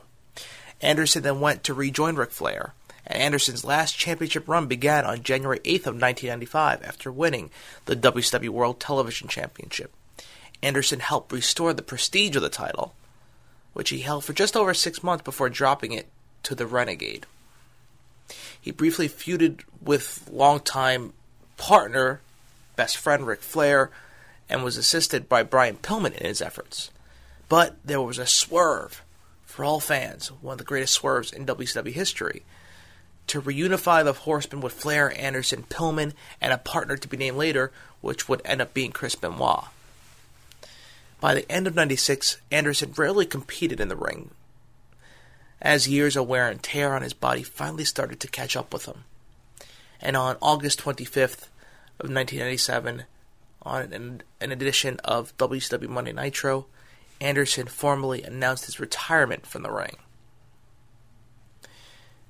Other members of the Horsemen were alongside with him at the time. New member Steve McMichael, Chris Benoit, Ric Flair, in tears to see Arn Anderson retire from professional wrestling. And as his last official act as the enforcer of the Four Horsemen, he offered his spot in the Horsemen to Curt Hennig, as he was really forced to retire due to his extensive neck and upper back injuries. He would work 1 or 2 tag matches officially from that point, including teaming with David Flair on an episode of WCW Thunder, but his really physical involvement was extremely limited in both of those matches.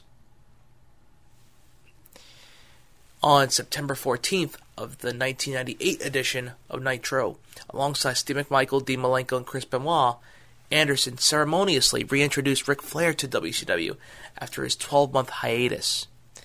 In doing so, they reformed the Horsemen, who then feuded with WCW President Eric Bischoff. Anderson remained Flair's right-hand man during this time of even when Flair became quote-unquote president of WCW, as he attempted to keep Flair's delusional hunger for power at bay. Then in 2000, Anderson was a member of the short-lived Old Age Outlaws, led by Terry Funk, a group of veteran wrestlers battling the revived New World Order. WCW would be purchased, of course, by the WWE, or WWF at the time, in 2001, ending on Anderson's tenure. Long-lived history in the NWA/WCW.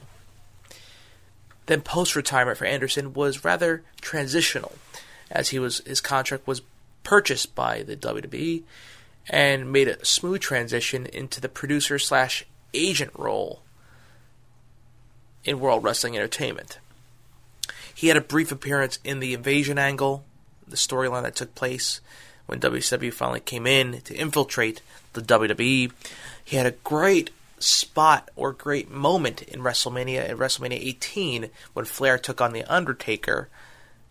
I was there, and that one spot was garnered such a loud reaction, and that was competing with Rock and Hogan. The spine buster on that Undertaker was such a great Mania moment for Arn Anderson, which eventually led to Flair losing to The Undertaker later in the evening. But Anderson made, of course, the special appearance at the October 2006 Raw Family Reunion special, in which he was in Ric Flair's corner for his match against one of the Spirit Squad members. Some brief appearances for Anderson. Of course, anytime Ric Flair was... who could forget the special career-ending ceremony for Ric Flair the night after WrestleMania 24 on Raw, when the Four Horsemen reunited together with Anderson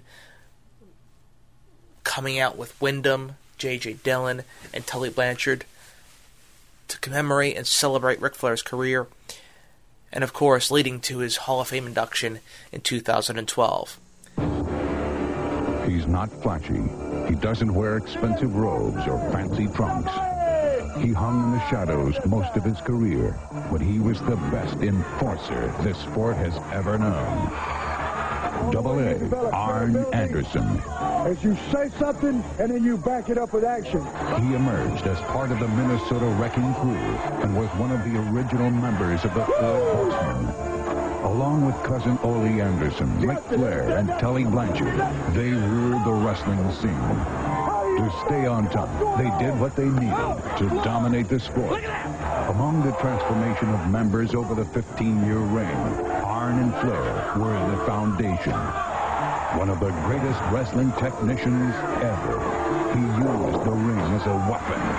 The enforcer was never afraid to take a shortcut. Climbing into the ring brought him home, and the Four Horsemen were his family members. Besides being the enforcer for many of Ric Flair's successes, Arn racked up many victories in tag competition. The best in the world, best tag team, period. Double A held the NWA and WCW World Tag titles with 4 different partners.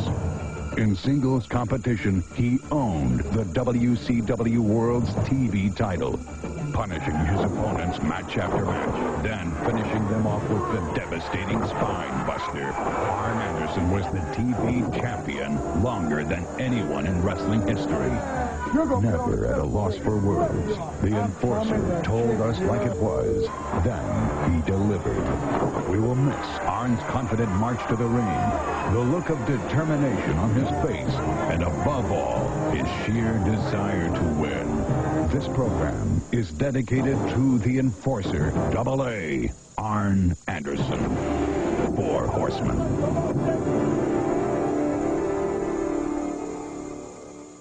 No one can deny the role that Arn Anderson played in professional wrestling, past, present, and future. He leaves behind such a great legacy of matches, charisma, the underrated ability behind the microphone that he had, his ability to team with basically any partner and become a tag team champion. Arn Anderson was the backbone of the 4 Horsemen. Most people say Ric Flair was the Horseman, but I truly feel there would be no 4 Horsemen without Double A, Arn Anderson. And to this very day, he trains and molds the minds of future WWE and professional wrestling superstars. Thank you, Arn Anderson, for all you've done in the world of professional wrestling. Last, but certainly not least, the rated R superstar, Edge.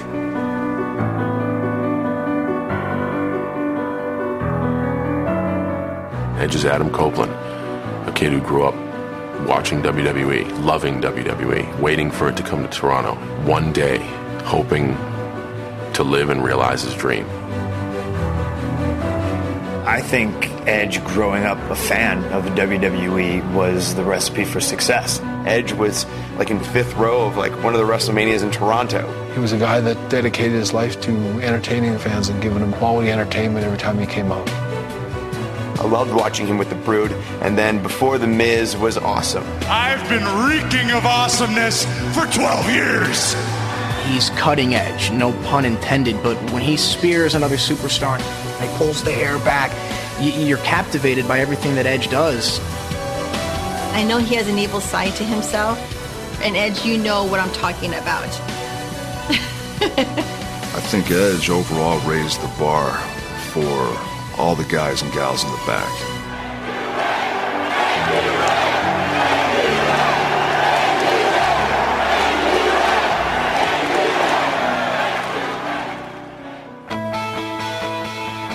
You think you know me?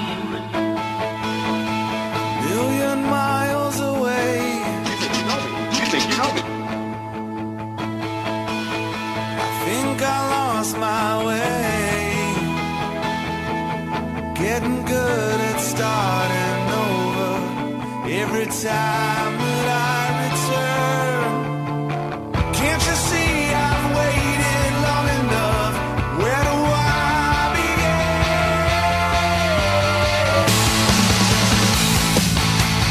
You remember the days when you built these paper mountains, then sat and watched them burn. I'm glad I was in the era where I got to witness Edge. You could put his accomplishments up against anybody. Edge's legacy is that he embraced each and every moment.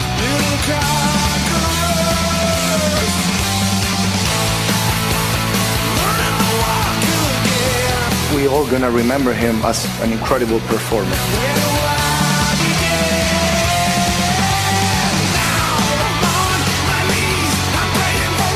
I can't honestly say that if it wasn't for people taking the chance on him, that those same people would be taking a chance with me. So that's one of the biggest reasons I appreciate you, Edge.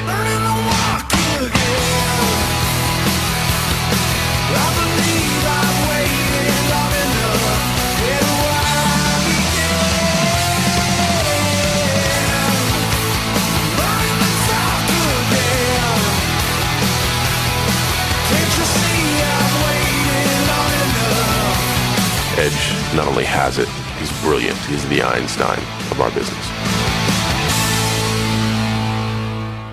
You think you know me. You think you know me.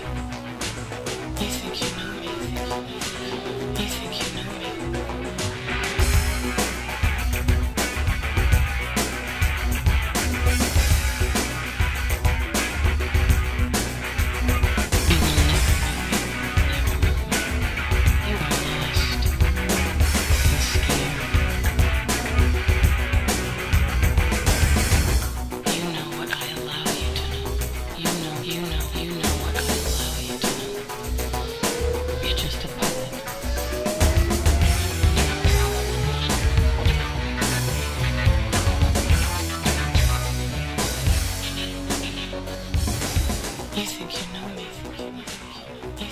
Adam Copeland was born on October 30th, 1973 in Ontario, Canada.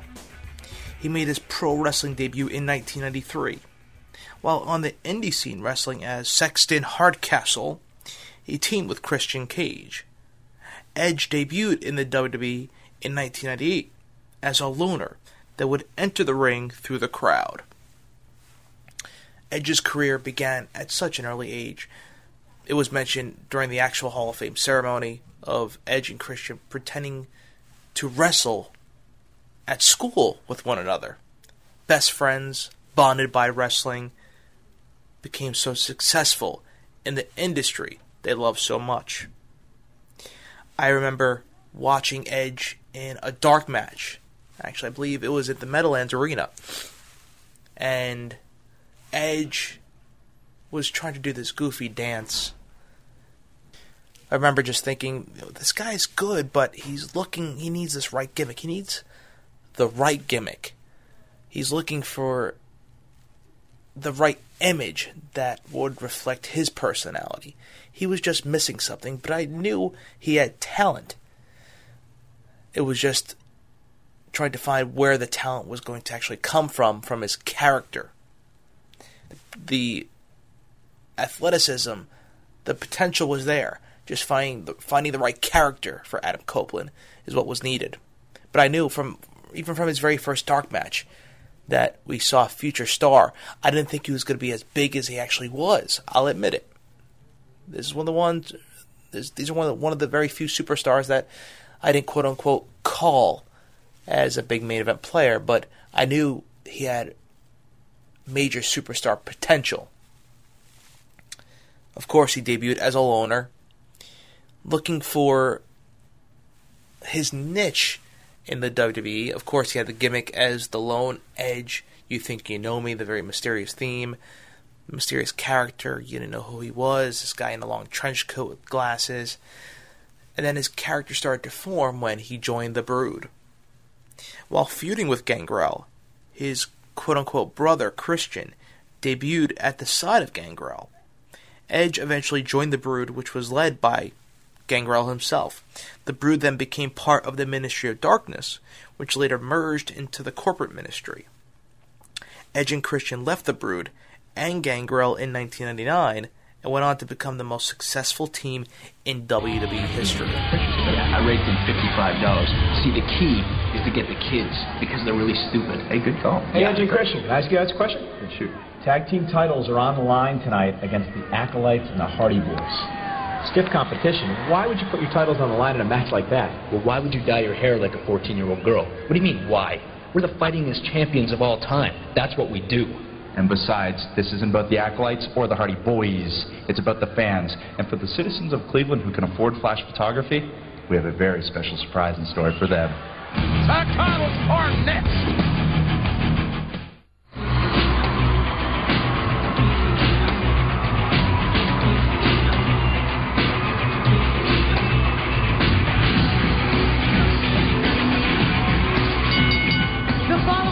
Triple threat tag team match, and it's for the World Wrestling Federation Tag Team Championship.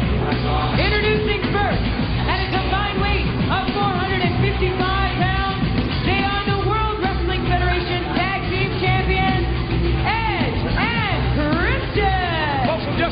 the Shane McMahon has been taken to a local medical facility here in Cleveland. What? Oh, no, I knew it. Citizens of Cleveland, your World Wrestling Federation Tag Team Champions so have a treat for all of you tonight.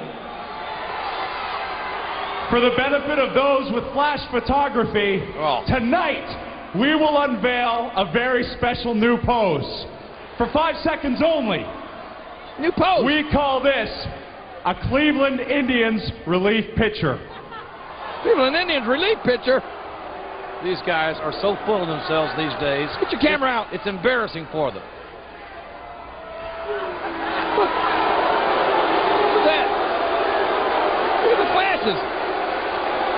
These guys are, sometimes it's kind of making you sick.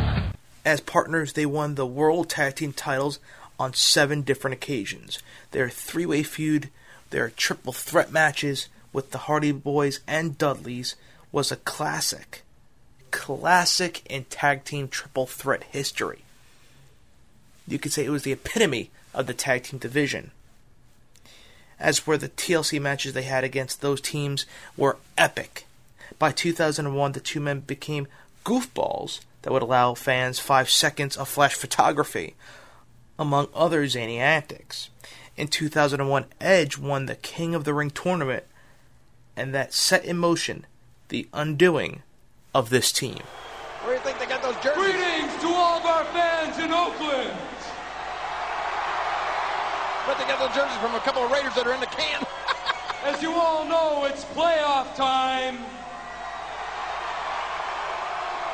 And just like Edge and Christian, the 5-time tag team champions, are the bad boys of the World Wrestling Federation.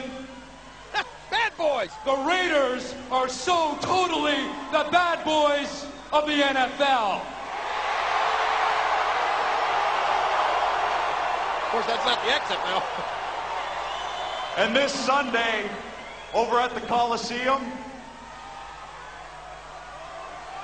What? Oh, please. The Baltimore Ravens, who the Raiders play. They're going to get totally curb stomped by the Baltimore Ravens. Curb stomped? Curb stomped? That's radical. Uh-oh. Look at those Raiders. So, for the benefit of those with flash photography, we call this pose on any given Sunday. Hey, it's a 5-second pose. You get your camera ready, Michael. Uh-oh, look at this. Yeah, this should be a look classic. At the Raiders. Ah! And that Baltimore defense for you. Ravens and Raiders meet Sunday in the AFC Championship game. Edge and Christian not endearing. Of course, that's when Edge started carrying around the trophy, or had Christian hold the trophy, or Christian kind of wanted to hold this trophy, as he was the winner of the King of the Ring, and the animosity built, which would eventually led to the split of the brothers, E and C. And this led to the SmackDown Superstar Edge. In the original draft, Edge was taken number 6 by SmackDown. While there, he did feud with Kurt Angle and won the WWE Tag Team titles with both Hulk Hogan and Rey Mysterio. In 2003, Edge needed neck surgery and was off for a full year. Edge lived his dream teaming with Hulk Hogan, but the wear and tear of those TLC matches took its toll on the future Rated R superstar. Upon his return, a transition was made from SmackDown to Raw, as he became a Raw superstar. In March of 2004, he was drafted over to Raw, and then in June he became World Tag Team Champions with the World Heavyweight Champion Chris Benoit. In July, he became the Intercontinental Champion by beating Randy Orton. He feuded with Evolution and Chris Jericho. In September, he suffered a groin injury and missed a month of action. When he returned, he asked the fans to vote for him to fight Triple H in the main event of Taboo Tuesday. This led to World Title or Nothing. By fan vote, he and Benoit were to wrestle for the tag team titles at Taboo Tuesday. He walked out on his partner and would go on to win the belts.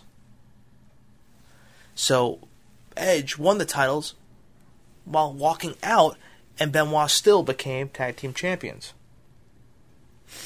The Edge vs. Benoit feud culminated in a 3-way match with Triple H for the world title, which resulted in the title being declared vacant. Around this time, Edge's autobiography was released. On the Edge, Adam Copeland. This is where Adam Copeland, Edge, remarked that he heard from Soul Man Rocky Johnson claiming that he'll soon see Edge main event a WrestleMania. At the time, I found it hard to believe. Could Edge really main event a WrestleMania? And this is where his character started to form. Sure, there were memorable moments in his career. Him beating Kurt Angle, which caused Kurt Angle shaving his head bald as the receding hairline was growing on Kurt, and this gave a great out to go actually bald for the Olympic gold medalist.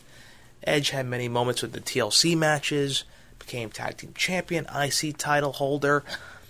Edge was on the path, but he still was not at that main event level. This led to a storyline which would catapult him into rated R status. Matt Hardy and Kane. Edge started 2005 off feuding with the Heartbreak Kid Shawn Michaels. At WrestleMania 21, he won the Money in the Bank ladder match, which entitled him to wrestle for any championship whenever he wanted within a year. This is when Money in the Bank was fairly new. A few months later, reality and wrestling collided.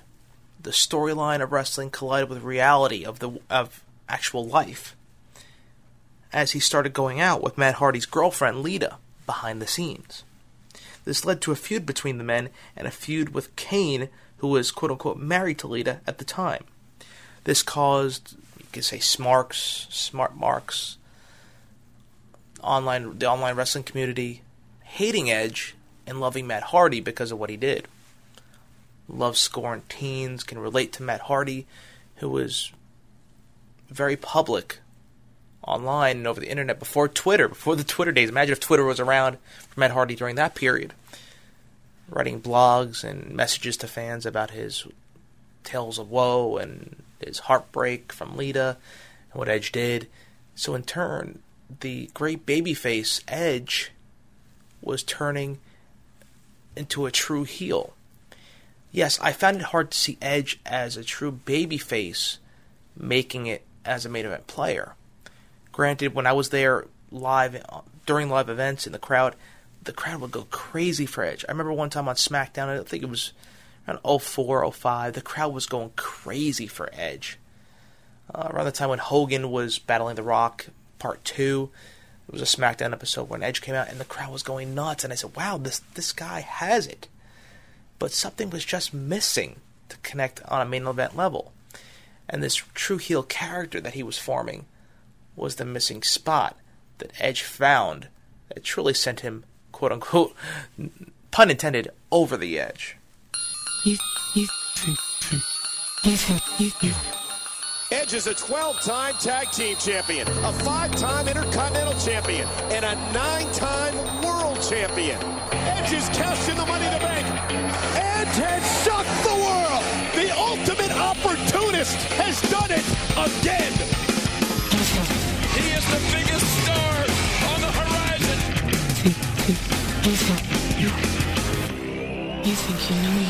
One spear is all Edge needs. Spear. Oh, there's Edge with a spear. Spear. One spear. Spear. And it's all over. A spear from their rated R superstar. Spear. Spear. Spear. Spear. I'm the main event. Edge has changed the landscape like no one in history. The rated R superstar. This led to Edge cashing in the Money in the Bank twice. At New Year's Revolution of 2006, he cashed in his title shot after John Cena survived an Elimination Chamber match. He easily beat the worn-out champ to win his first World Heavyweight Championship. He lost the belt a few weeks later at the Royal Rumble, but he set the tone as him being a main event World Championship player. A few months later, he won the title from Rob Van Dam, but lost it back to John Cena. Then in May of 2007, he won the Money in the Bank title shot from Mr. Kennedy, basically took it from him, and used it to easily beat The Undertaker the following night after The Undertaker fought in a steel cage match against Batista, and was beaten up after the match by Mark Henry. So right then, Edge was a 2-time World Heavyweight Champion. Love leads to more championship gold and problems for Edge. Edge started a relationship with SmackDown GM Vicky Guerrero, or assistant GM, or consultant Vicky Guerrero, that allowed him to gain an unfair advantage to continue winning championship gold. In the summer of 2008, the two got married. The marriage didn't last long, as Edge would eventually find himself on the other side of Vicky Guerrero's wrath. The Matt Hardy-Lita feud was tremendous. The reason why I jumped to this part of his career, because Edge's career fits so well with the women that accompanied him to ringside. When he won his second championship, Edge feuded and battled with John Cena over and over again, where he created his own Rated R Superstar title, the Rated R WWE Championship that actually spun with his R logo. Edge was finding his niche, and Lita helped him. The backstage affair led to storyline success, as Lita officially turned heel, being quote-unquote lovers with Edge. The two worked so well with each other after winning matches, them making out at the top of the ramp, Lita helping out Edge retain championships, getting victories, frustrating fans, and of course Lita looking so hot, of course, in her outfits, added a new element to her character. Edge and Lita worked so well together, and it really catapulted Edge as a main event player. And this led to his next love interest, you could say, another component of Edge's character where he would do anything. The opportunistic Edge would do anything to gain an edge over his competitors. All these puns, fans, where he decided to team up with Vicky Guerrero to gain the power to retain his championship. He would do anything to retain his championship. That was the character that he needed to become a true player in this industry. And of course, his Achilles heel injury, which really affected him. That Achilles injury is so hard to come back from, which he hurt at a house show. And then, who could forget him teaming up with Randy Orton as Rated RKO with the Tag Team Championship? Edge has done so much in this industry. And it's hard to look back and say, what was the greatest moment in his career, because he had so many great moments. It could be when he returned from his injury and won the Royal Rumble the following year from being out. Or in 2011, when he beat Alberto Del Rio at WrestleMania 27 to retain the World Heavyweight Championship, which turned out to be his final wrestling match before he was forced to retire due to medical issues stemming from the neck surgery he had a few years earlier. What a way to go out, retaining the World Heavyweight Championship at WrestleMania. Edge has done it all in this industry. 31 total championships, 11 World Heavyweight Championships combined with the WWE title, 14 Tag Team Championships, 5 Intercontinental Championships, and of course, a United States Championship run. Edge has done it all.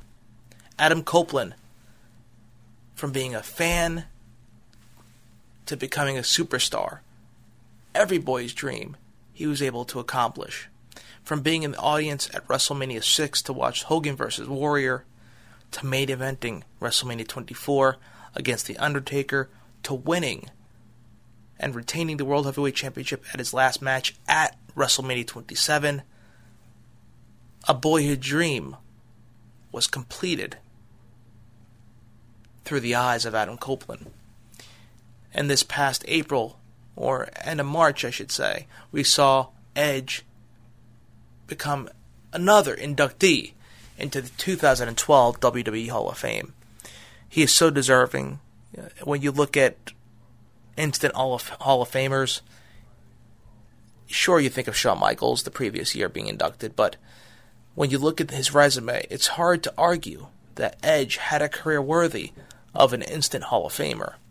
And he will surely be missed inside the squared circle, and we can kind of live through Christian and extend the career of Edge further by watching Christian inside the squared circle, which he took on many of his signature moves and monikers, the spear, which he made so popular, a different style of spear than a Goldberg, which Edge made so popular, even by chanting the word spear. Even by chanting the word spear during his babyface return after winning the Royal Rumble, his feuds with Chris Jericho, who could forget about that, the Shawn Michaels battles. Edge has done it all, and we hope to live through Christian and extend the career of the Rated R Superstar Edge. Thank you for all you've done for us fans, a part of the universe. Promotional consideration paid for by the following. Wrestling fans, it's time to thank our sponsors of the Beyond the Bell podcast. The SNS Radio Network provides daily audio programming that covers professional wrestling and sports entertainment. If you're not listening, you're not trying. Squared Circle Media is proud to make episodes of Beyond the Bell and other pro wrestling audio content available to wrestling fans around the world. You can find all content from Squared Circle Media at www.squaredcirclemedia.net. Ringannouncing.com is the official website of ring announcer Sean Beckerman. This is where you will find video, audio, and the latest schedule for the future of ring announcing. All videos are streamed at the YouTube channel, also labeled Ring Announcing. Stitcher works to provide an innovative platform for listening to audio content on the go. You can download the Stitcher app on all smartphones via the Android Market and the iTunes App Store. Stitcher, now streaming innovative audio. If you are interested in advertising on Beyond the Bell, email us at btbwrestling@gmail.com and in the title type advertising. Join the Beyond the Bell revolution. It's go time! Wrestling enthusiasts, thank you so much for joining me once again for another edition of the show that takes you back in time to rewind and relive all things nostalgia in the world of professional wrestling.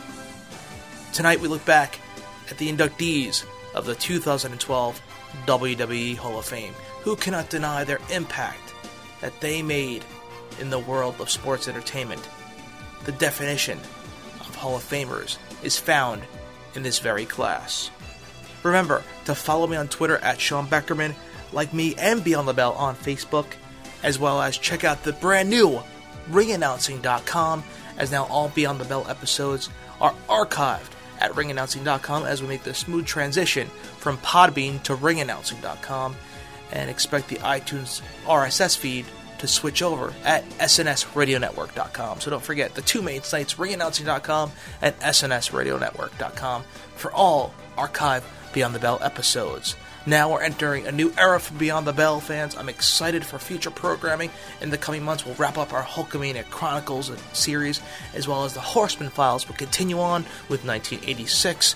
We'll also look back at the history of WCW, WCW 101, our specialty series that's coming out, as we'll look back at the greatest families in wrestling, as well as the great commentators, play-by-play, and color in sports entertainment. I hope you've enjoyed our WWE Hall of Fame special, as this is the inaugural edition.